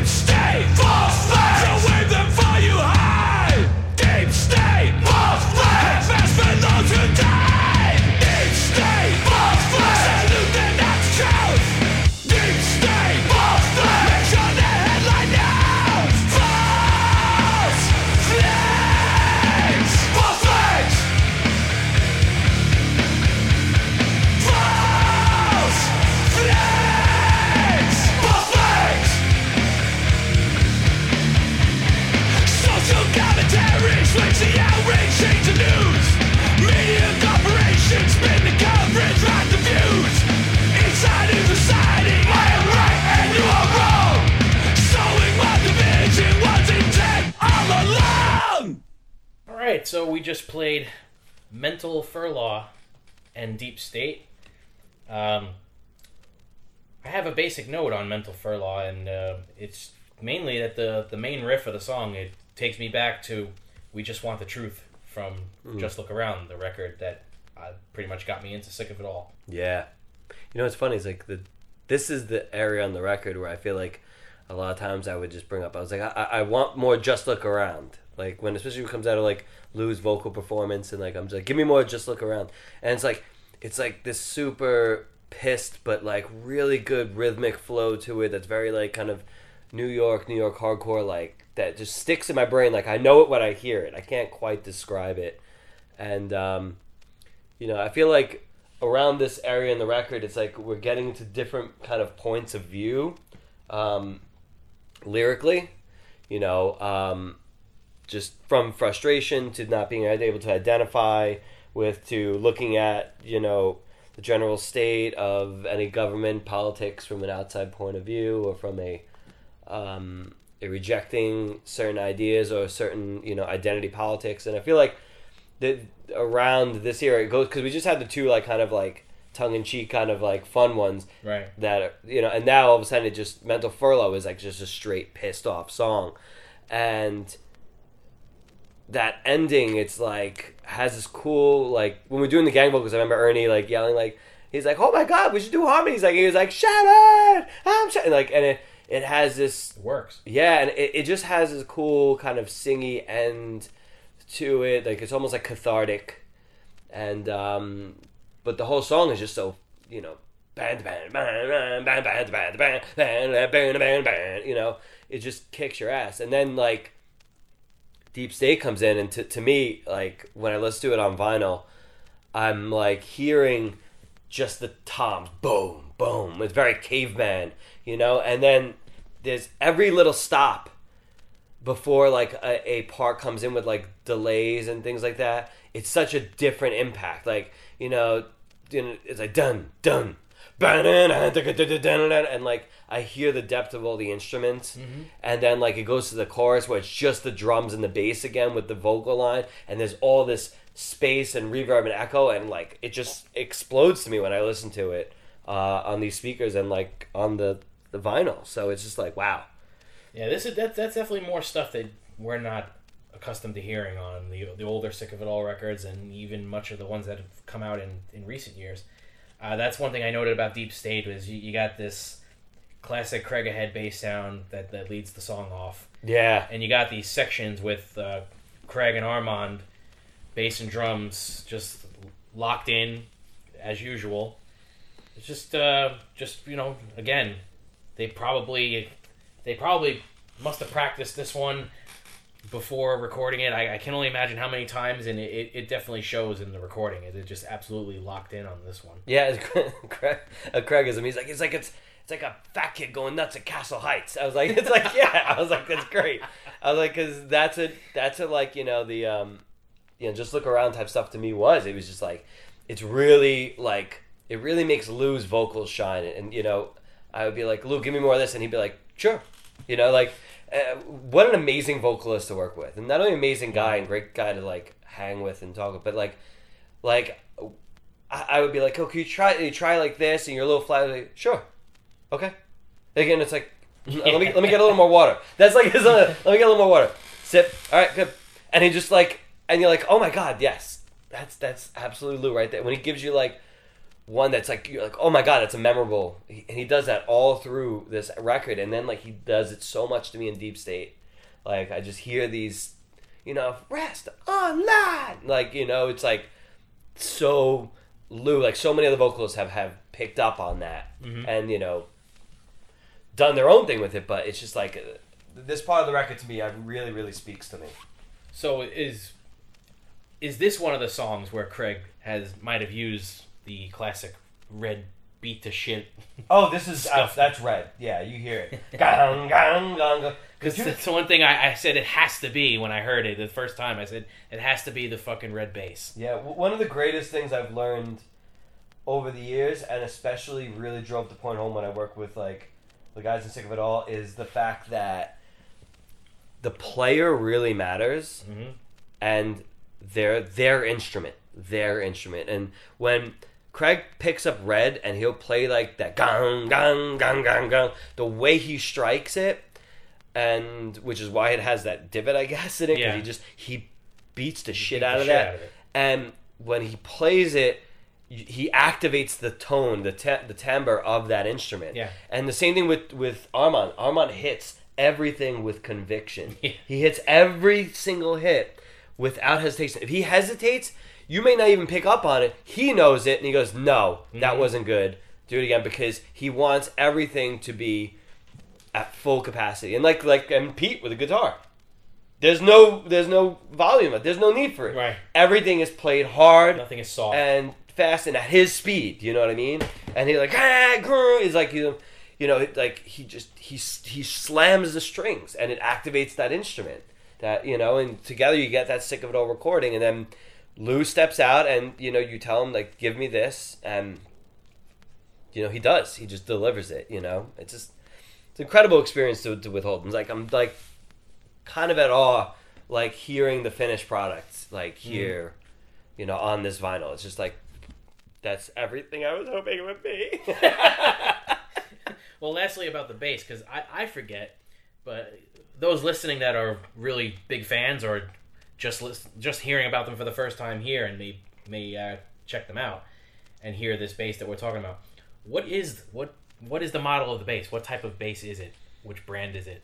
That's a terrific question. Do you recall? Is it a P bass? I feel like I know that there's a replaced tuning peg on it, but let's say I could tell you that in a second. Let me look at my photos, because I have so many pics of it, because Red is like, he's had it. I mean, he had it when he was in Youth of Today. Yeah, he's had it since the 80s. Since like I've seen it when it didn't have any divots. Exactly, and it's just it's like just the greatest investment. It's amazing to see those pictures, and he's like it's practically like a child. That time in Scratch the Surface when I brought it up to my professor, like, oh, that's Red. That's that bass guitar, and clearly there's been different amps and heads and cabs, but it's usually Red, and usually like a Sans M pedal with the two buttons that right. That Craig swears by. But Craig's very specific about the way he wants it to sound. It sounds he describes it as kind of like a hockey puck. Mm-hmm. It's got to bounce around. It's got to react. The bass sound has to react and not be too wompy. But Red just has that. Obviously, it being such an old bass, it needs a bit of love.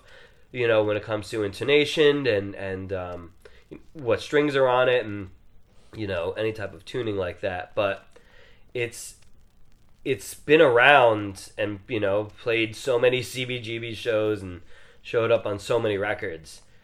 I should have it right here. Let's take a look. And I have this thing where Craig stuck a piece of foam in the top for, I think, the end of Wake the Sleeping Dragon, one of the ends of the songs. He has like a little foam thing. And I took a bunch of pictures of the headstock. Jesus Christ, how many? See how I take photos? An endless roll of photos in this phone right now, by the way. Yeah, I document a lot. Who'd have thunk it? A guy who records things for a living documents people's music. Yeah, no, I don't blame you, especially for a project like this. Here we go. There's gang vocals. Look, there's one of Mackie eating pizza. There's one. Here it is. No, that's the Armand playing the Epiphone. That's gang vocals. Lou by the TLM 103. Here we go. That's the black one. Check that out. Oh, wow. That's the one that's on Bull's Anthem. And I believe... What was the other one I said it might have been on? Self-Important Shithead? I think so. Here. Yeah, there it is. There. The Red? Yeah. It's a Fender. Yeah, it's... But... See, that's what I was wondering. If it was it a Fender or was it... You can't tell because it is, but it see, that's what I was talking about. See that foam thing we stuck under to get a little dum-dum on one of these like kind of breakdown ones? Yeah, you can't really see. It's really... See, that's why I don't know, because like, look, it's so worn away. Everything's worn away. That you can't really see what it... you can't even tell what that is. There's a VIN number on the back, you know. Only he probably knows at this point. Yeah, and look, and it's funny. There's a hole drilled in it, where when he tells a good story on this podcast that we did, that this guitar tech for Slayer, he drilled a hole in the headstock just to test out his drill before he fixed the tuning peg on a tour that they did. They were like playing with Slayer. It's like right up there. See that hole right at the dot? Like, Yeah. Right there. There's like just zzz, a straight hole right through it. And it's like, you know, it's. I mean, the guy has since passed away, unfortunately. Right. So it's kind of like a little cool memory of the guy who's worked on so many people's guitars. But he replaced that. The only thing that's replaced on that bass is that one tuning peg. Huh. I believe it's all the same, like pickups. Everything. Which everything else is just the same. You know, it's been. That whole area that's all faded though. He doesn't catch like splinters from the wood or anything like that. No, well, look at you, right? See, look at that. I just always wondered about that. No, it's almost as if it's sanded down. All the finish is gone. It's just that the finish. And is the gone. wood is gone too. There's like it divots in. It's from his playing. He hits it, and That's he's like, what I mean. it's all sanded down. Oh. It's like from the hand, not from sanding, Not from sanding. from his playing. It's incredible. Isn't that crazy? God. And it's like, because not for nothing, like everything the Sick of It All does is they play hard and with conviction.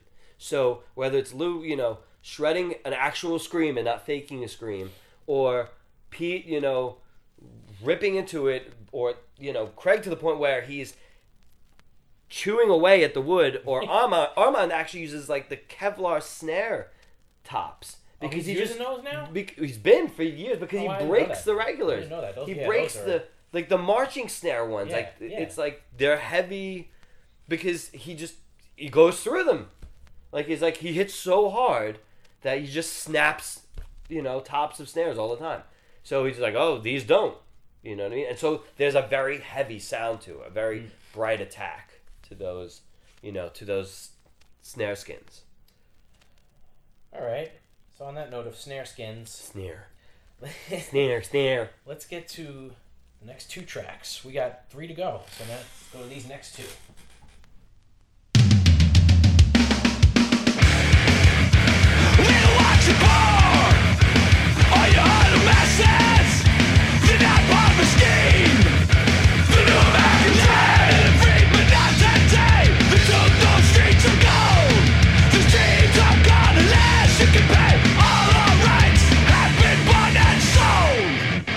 We're gonna build a wall to take care of you all.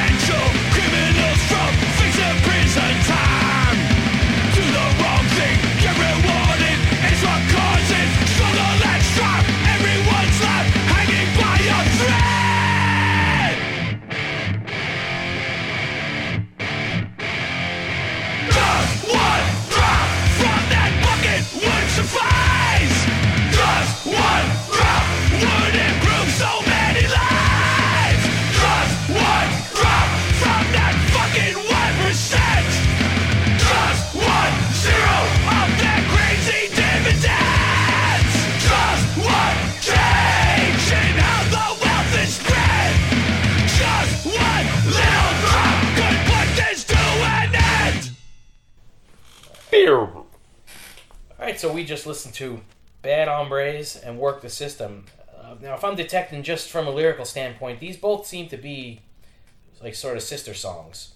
But, this whole arena of this part of the album is to me personally, you know, won't speak with Ben. To me, it's like just very observational about different topics. You know what I mean? That are in whether it be political climate, whether it be environmental climate, whether it be, you know, how people are running money, how businesses are running politics and money, how media is manipulating and backed by money, and you know, there's a whole slew, and it's like instead of jamming it all into one song, it's kind of like it's kind of spread out here. Right. And to me, like the Bad Hombres, I mean, people will maybe take things at face value.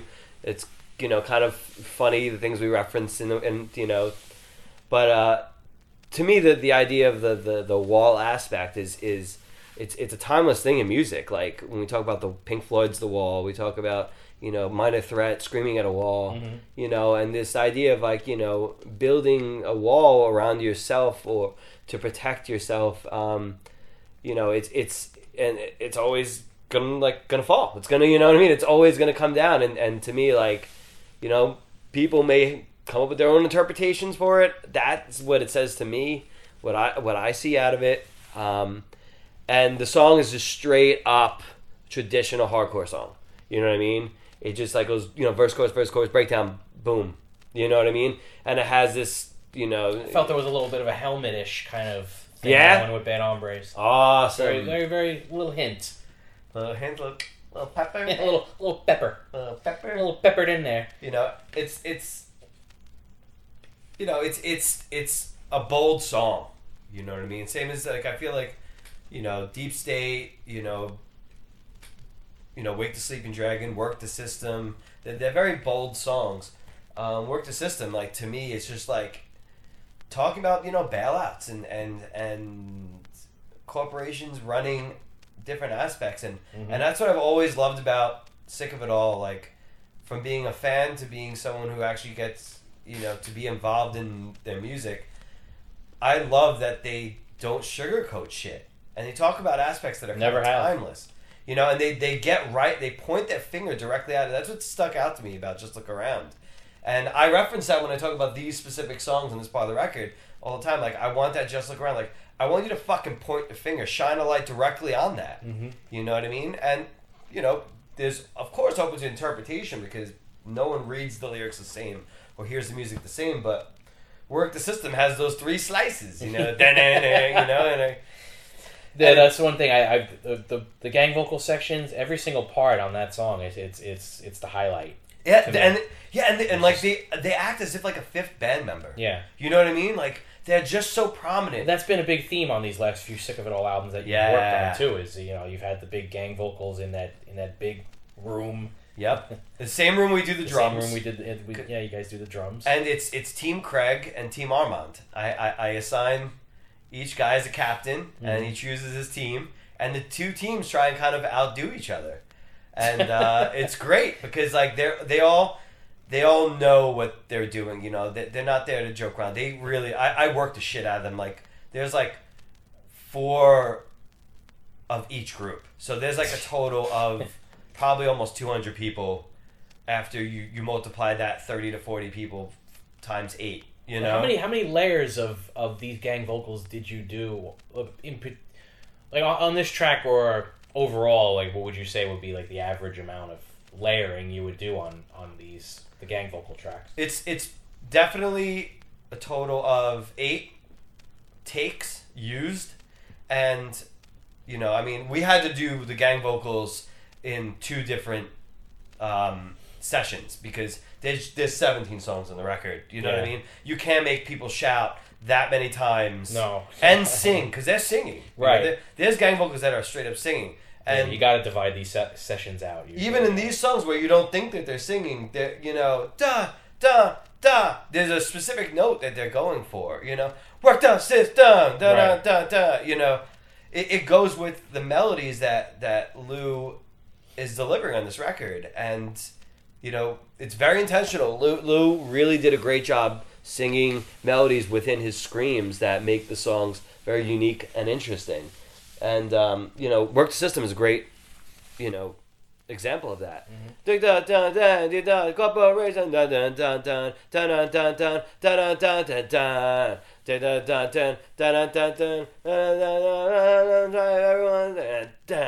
it leads up to that ending, and it's such a great performance. Yeah, the vocals were very. You could tell the vocals were very carefully planned out. Yeah. Before they were recorded as final. So speaking of final, we have the final track. Final track. And we're gonna play right now.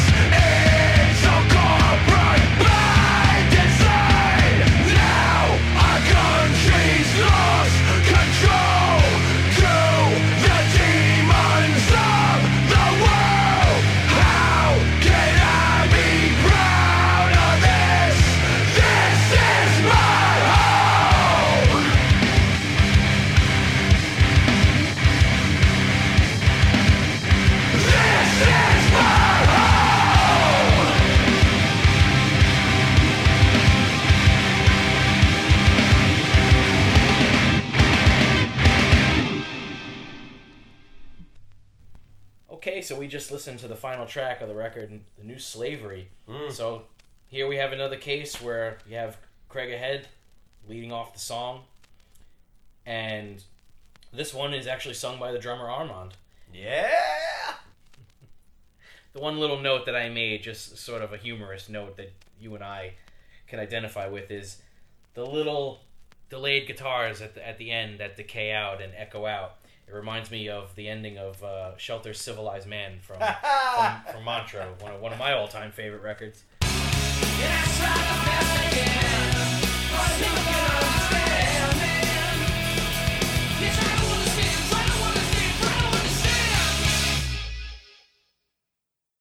That's awesome.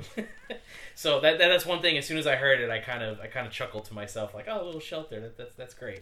But so what can you tell us about this one? Yeah, that little ending. It's interesting because, like, to me, that last part, it's really a period on the record. I heard initially as I thought it would be like a dead stop, but when Tu mixed it, he had like that little delay, and it makes sense since delay has been like a kind of an instrument in the theme of the mix.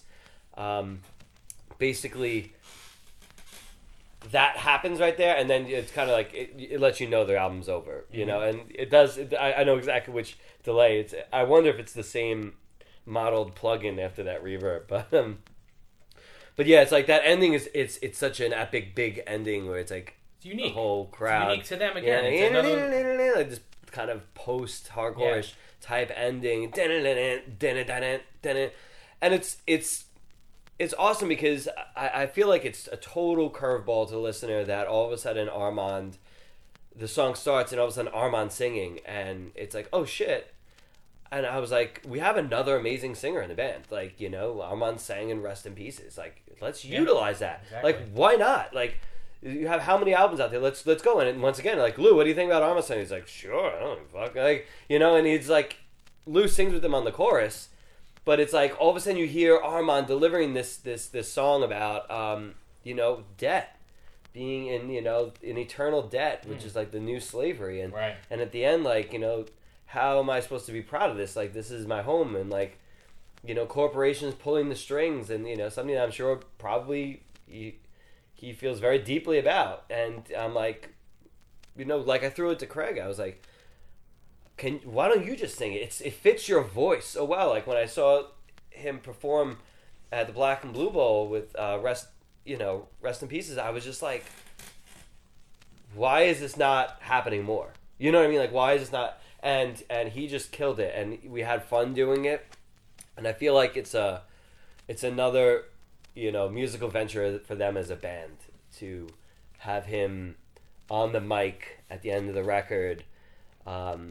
And honestly, like I said, this whole side B to me, it's kind of like I've been hearing a lot of things the past few years. People are like, oh, where's all that pissed off hardcore we thought we were going to get? You know, to me, it's like, well, here it fucking is.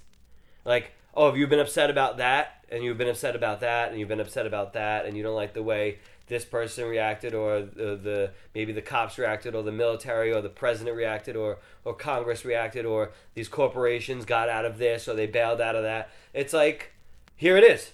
Here it is summed up and to be pissed off about, and you know, what you pull from it is totally up to the listener. Mm-hmm. But from my interpretation, it's like he's talking about at the end of this song kind of pulls that all together.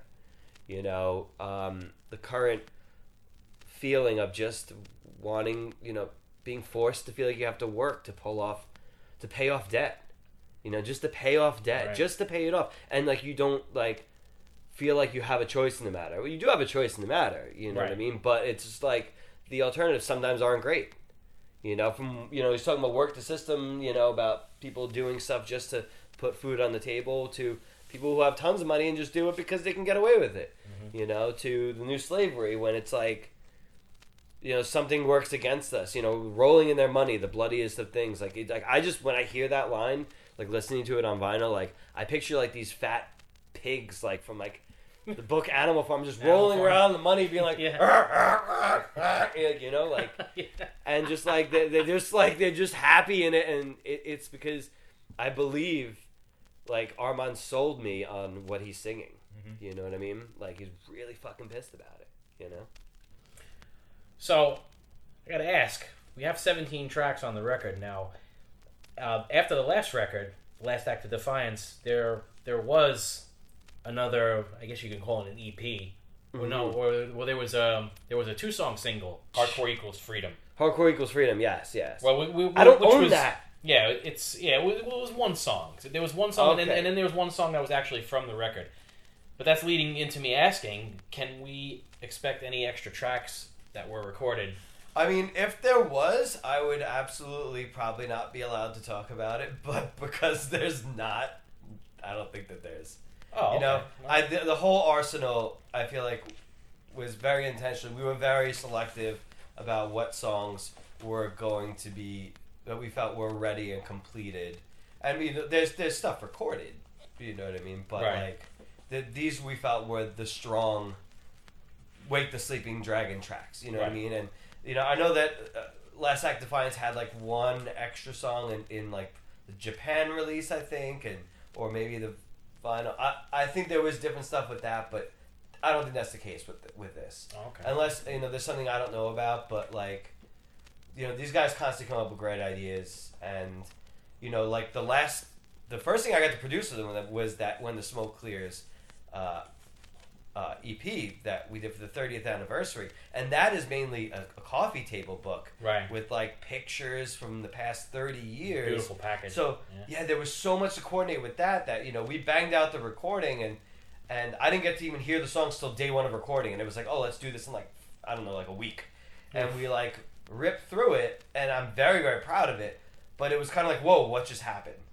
You know what I mean? This time we got to actually pre-pro the songs for Wake the Sleeping Dragon in the studio where we're going to record it at, which they had never gotten that ability before with an album. It was usually like rehearse somewhere and then go to the studio, and like you never know what you're going to get. They already know Nova Studio in Staten Island, and they know what sounds it, and like they're able to sit down and get creative.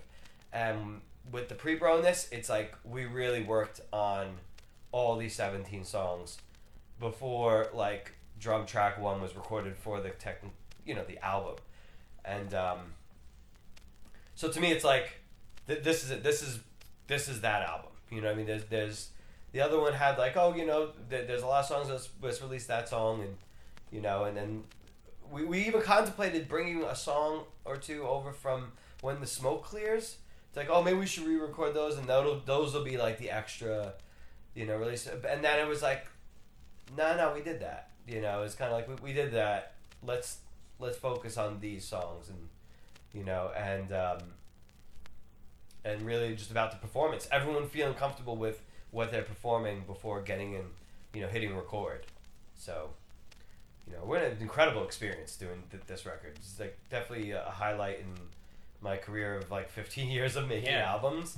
Like, because like listening to it back right now with you and listening to it with a friend, there's no moment where I'm like, ugh, like I cringe, like, oh, I wish that wasn't like that, like, oh, there's like no moment. It's like, it's all like very intentional, sick of it all creative aspects that these 4 musicians brought to the table, you know, and they allowed me to be a part of, which is incredible. They allowed me into their process and into their album to make a better record, and that's just like an honor. And like to sit here and like listen to it and just talk about it, it's like kind of almost surreal, you know, like, oh, awesome, you know, especially with kind of the way that, I don't know, like I said, I've felt the past few years, you know, it's like you can really just dump some aggression out, you know, dump some anger, you know, like it's just incredible. I'm just immediately thinking about like insurance crap that I went through like recently when I listened to The New Slavery, like how I'm just getting ripped off by an insurance company, Right. you know, and I'm like, and they're actually have the nerve to call me to asking for money. I'm like, I gave you the money already. Every month when I like give you hundreds of dollars. Health like, insurance? No, like a car insurance. Oh, thing. car insurance. Okay. Like it's like get into an accident. It's not my fault. Like years ago, and someone rear ends me, and it's like, oh, you're completely not at fault, but still give us $1,000. It's like, but I already gave you, and now finding out how much I was overpaying them recently, I was just like, how dare they like call me up and say like, oh, you got to give more money. It's like, but I give you money every month. That's what this is for. Right. Give me the service. You know what I mean? Yeah, it's like you getting the vinyl in the mail and like having like, you know, 3 of the 17 songs, and you're like, hey man, where's the rest of my songs? But well, send us more money. It's like, no, I paid you. I paid already. Yeah. You know, Yeah. that's the deal. Mm-hmm. I pay you for a service that you don't even have to provide all the time. You know, so, you know, there's a lot in this record that I feel like people are really going to be able to connect with and identify with. Mm-hmm. You know. Well, the one thing I was going to also want to mention too is we are obviously a vinyl-driven podcast. I sat with this album with the CD version for a while because for whatever reason I pre-ordered the vinyl. It didn't show up on release day. My CD didn't even show up on release day. That was on me for deciding to order from Amazon. But I've ordered their last few records from Amazon and received them on day of, so I don't know what happened here. But I sat with the CD for a while, obviously, and I listened to it a bunch of times. And having listened to the vinyl now twice, having listened to the black vinyl, and now having listened to yours, there is that that obvious contrast between, well, to my ears, I don't know about you, but there's that contrast to my ears between the vinyl and the CD. And, the one thing that Joey and I had said in the first episode is that, you know, we don't want to be those vinyl snobs, but I will say in this case there is definitely I don't want to say a glaring difference, but the vinyl does carry a little more of that infamous warmer sound. Yeah, there's a depth. Yeah, there's definitely a little more. Yeah, like especially like with the melodic guitars and a lot of the stuff that you were mentioning that was tucked in the middle in certain sections in the mix. They're definitely a little more enhanced and heightened when you listen to it on vinyl. So. Yeah, it's interesting to me because that's like the first time I could get to hear it like that. And right, it's plus, like, and you've heard it and in I've the heard studio it ad countless nauseum. times. Like I've heard every Mostly mix. you did in a digital Yeah, realm. I've heard every from the demo version. So it's like I'm hearing digital. You know what I mean? And it really has been the whole way through, and that's just how it is. They don't have easy accessibility to record the tape in studios these days. Is it something you miss? Do you miss? Yes and recording the no. tape I at mean, all? everything is like there's there's tools and then there's things that are hindrances, and both of them. And the greatest thing about digital to me is that I hit open and the song is exactly the way I last left it. In the studio of analog, you had to like reset knobs and recall settings, and it doesn't sound exactly right, and any given day you may have not written down the right thing, or it just could be just changing the analog gear, but hearing that transfer on onto the vinyl, I can hear the activation of the reverbs and the delays, and like how they have like that third dimension that goes like in front of my face, like to the wall, rather than coming out of left and right speaker, which I hear often in the headphones. I do a lot of headphone listening. I feel like that's how majority of people in digital formats listen to their music. I feel like if you are buying vinyl, you are going for you're not just listening to music as background music, like you're a music enthusiast, right? So the sound experience.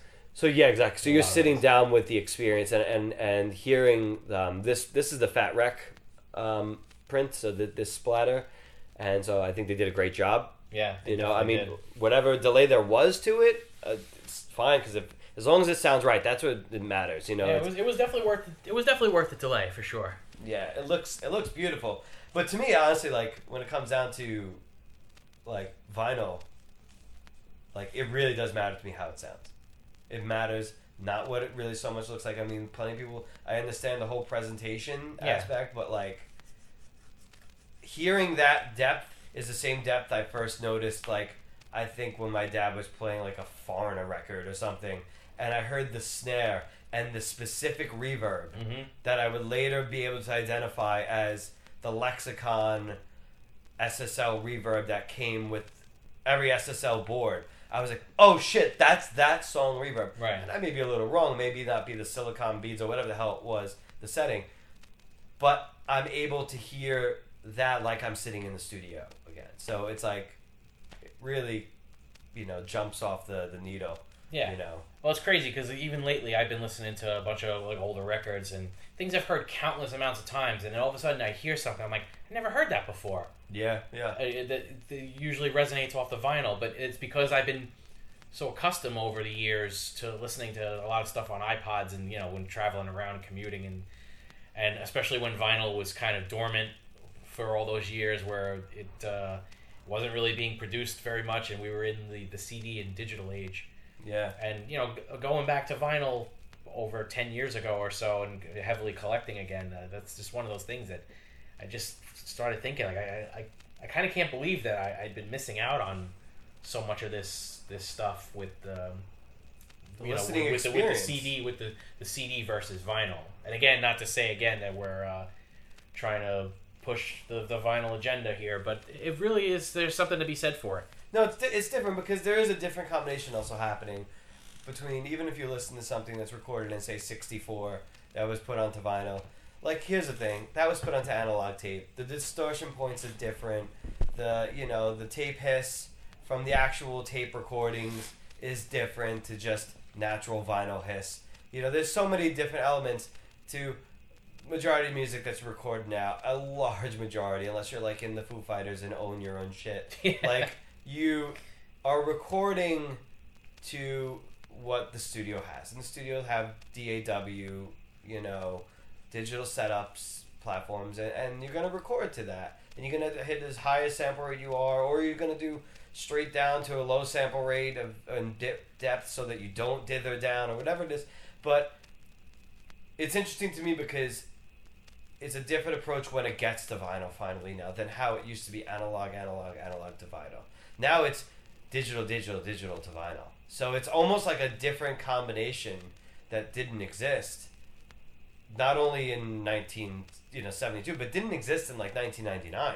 Like in 1999, you recorded analog and then it went to vinyl, and yeah, you were pressing CDs, but it wasn't going to CD first and then going to vinyl. Now it's like you're going to digital first, and then it's ending up on vinyl. So vinyl gives a different depth to the digital. To me, it's like that's an important thing because how I hear it being played back through my actual, say, plugins or through my DAW, or if whether I'm using, I can hear a difference between Pro Tools and Cubase at this point. To me, I prefer one or the other.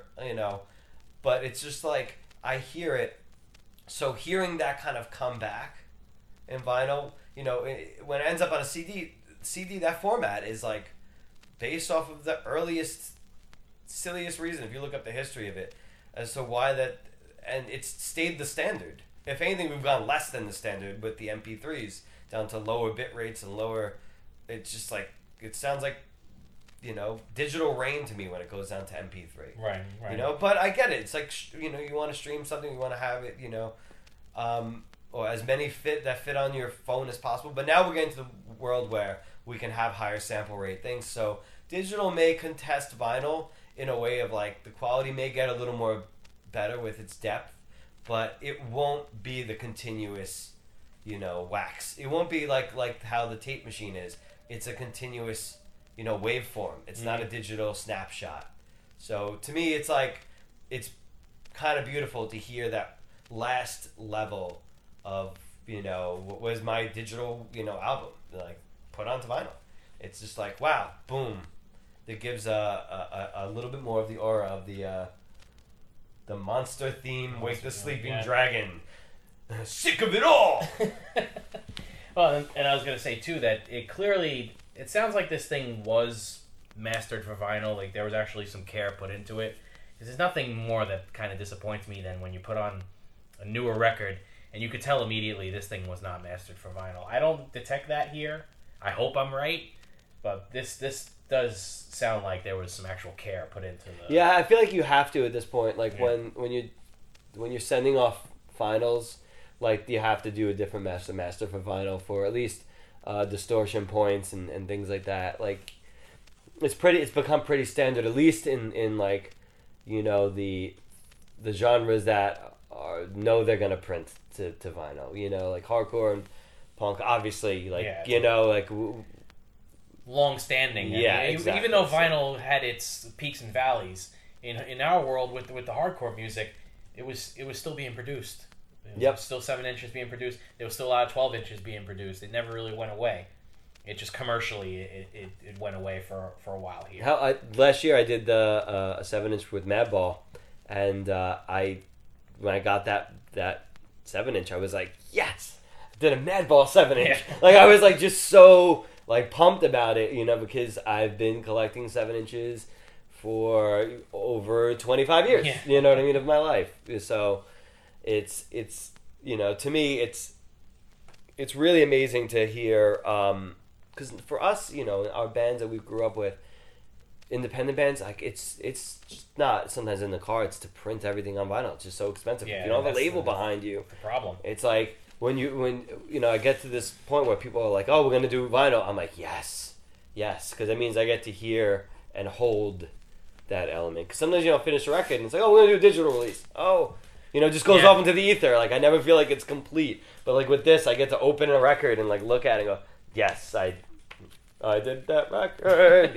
Like fucking cool. Well, yeah, it's like the ultimate token of achievement is to get something that you produced, especially for a band that you grew up with listening to, and you get the big vinyl package.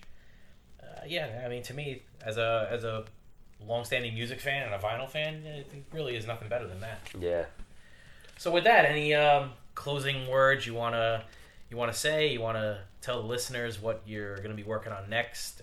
Or? You know what? Like, really, what it comes down to is I'm always working on every artist. I treat exactly the same, so it's like from bigger project to smaller project.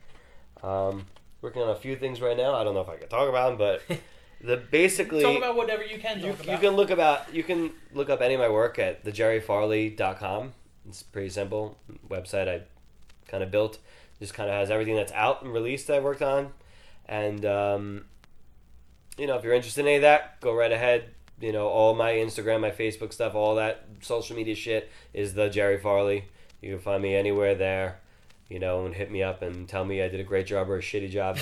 And I am open to all criticisms. And basically, I want to just kind of give thanks to you, Pete, for not only being an awesome friend all these years and turning me on to many bands and styles of music, but for having me on, your new podcast, I Am Vinyl, and I'm honored to sit down and talk about this record, and I'm really, really grateful and thankful for, Sick of It All allowing me to be a part of their music, and, their manager Larry, Brooklyn Larry, and Stu Madsen for, working with me for my, my weird ways of explaining things and my ideas, and basically all the people who showed up for Gang Vocals when I sent them a text being like, I need your voice on this, and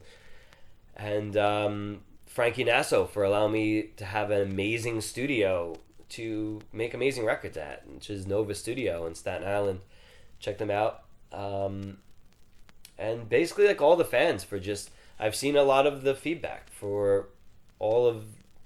Not only the lyric videos, but for the actual album itself. And as people are like... I saw a description yesterday. It's like they didn't just raise the bar; they actually pulled a flamethrower to it and burned it down. And that was like a review in like an article. And I've seen like a lot of glowing reviews. Yeah, and a lot of positive reviews. And it's above the beyond. But like Sick of It All, another solid release. It's like a really like they're looking at kind of how I kind of had my own personal experiences with the songs. Like they have their own personal interpretations, and that means that people are listening and it's speaking to them. And I appreciate that from all the fans and the people who are interviewing the band and, Fat Records and Century Media for putting this release out. So thank you to all those involved, and, thank you for listening to the podcast and listening to us bullshit about this record. Yeah, we went well over an hour, and... we went well over 2 hours, definitely, yeah. Well, I mean, we were listening to the record, too. Oh, yeah, true. So, but, I just want to close and say, just definitely out of the last few Sick of It All records that you've personally worked on, and probably over their last 10 years, this is album cover wise and music wise, song wise. This one's probably the best one that they've done in this recent 10-year stretch of of records that they've produced. Thank you, just for your long-standing friendship, and for me personally, Jerry has been an ear to listen to some of my bullshit, and I really just appreciate the fact that. Just as a friend, and the fact that he took the time to come here and talk about this record for absolutely it makes perfect sense. 2 hours. From what I know, I think the first time we met was outside of That's the right. actual record store, Record Factory. Well, that's right. Yeah, we didn't get into that, how Jerry and I actually met before we closed. Yeah, like wearing like a Life Agony pin or shirt or something. You're like, right. Hey, Life Agony, huh? Summer '94, Jerry was outside my favorite record store probably of all time in this area of Bay Ridge, Brooklyn. It was Record Factory, and I met Jerry. He was just standing outside. I don't know why you were just standing outside, but he was standing outside the store. Question. And I walked out of the store with whatever I had just bought, and I saw her, and I said, "Oh, you like Life of Agony?" And just from there, we struck up a friendship. Yeah. Within weeks and seeing each other at L'Amour. Yep. So, and actually too, before I close, I gotta acknowledge that Jerry interviewed me back in 1996 for an old fanzine called State of Mind. Ah, Freddie Jackson. That's right. So. This is kind of full circle. Back in the day, he interviewed me while I was playing in a band called Step Aside, and It's a crazy throwback. I interviewed Lou at that free Sick of It All Bronx show that they played at the skate park. The Malawi skate park show. Yeah, that's in the When the Smoke Clears like photo book. That's right. And I think that's where at that show, the joke of crazy white boy shit came out because people were like, "What's that show happening over there?" And someone was like, "I don't know, some crazy white boy shit." Like, I think that's maybe where it came from. But That's like, great. I remember interviewing him for the zine. I remember being like, "Oh, like Lou's like answer my questions from my zine." Like, you know, for me that was like that was enough right there. You know, because I was such a fan of the band. But it was amazing. They did this free outdoor show where people just threw ping pong balls. And Yeah. it was a I've seen terrific- some of the footage. It was a terrific show, you know, and you know, it's great. It's amazing how like if you're around, you know, music and vinyl and that kind of aspect of this underground, you know, music scene. It's like it all very much comes full circle and like and it works out to being like beneficial. So you know, you asking me to come over and do this, it's like a no-brainer, of course.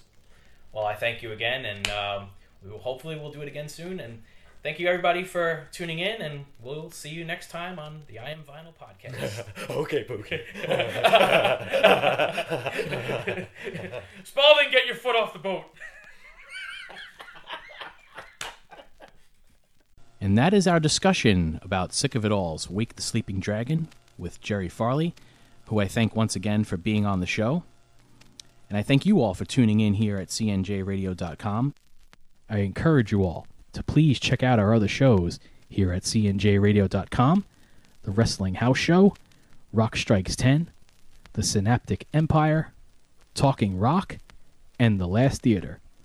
So until next time, thank you so much for tuning in to the I Am Vinyl podcast, and we'll see you next time here at cnjradio.com.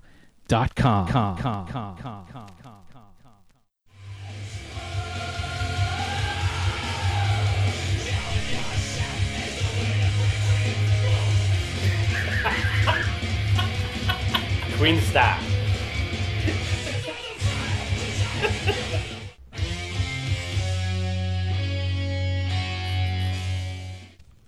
And he's the reason why we got no Brooklyn Dodgers.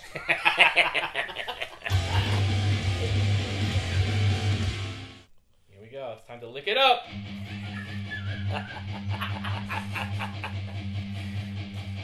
Yeah, yeah.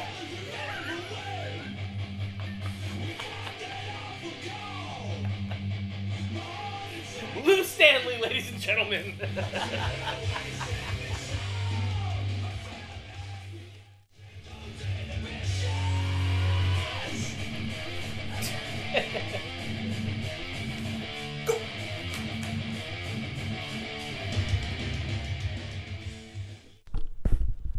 Testes. 1, 2, 3. Monroe. Jerry?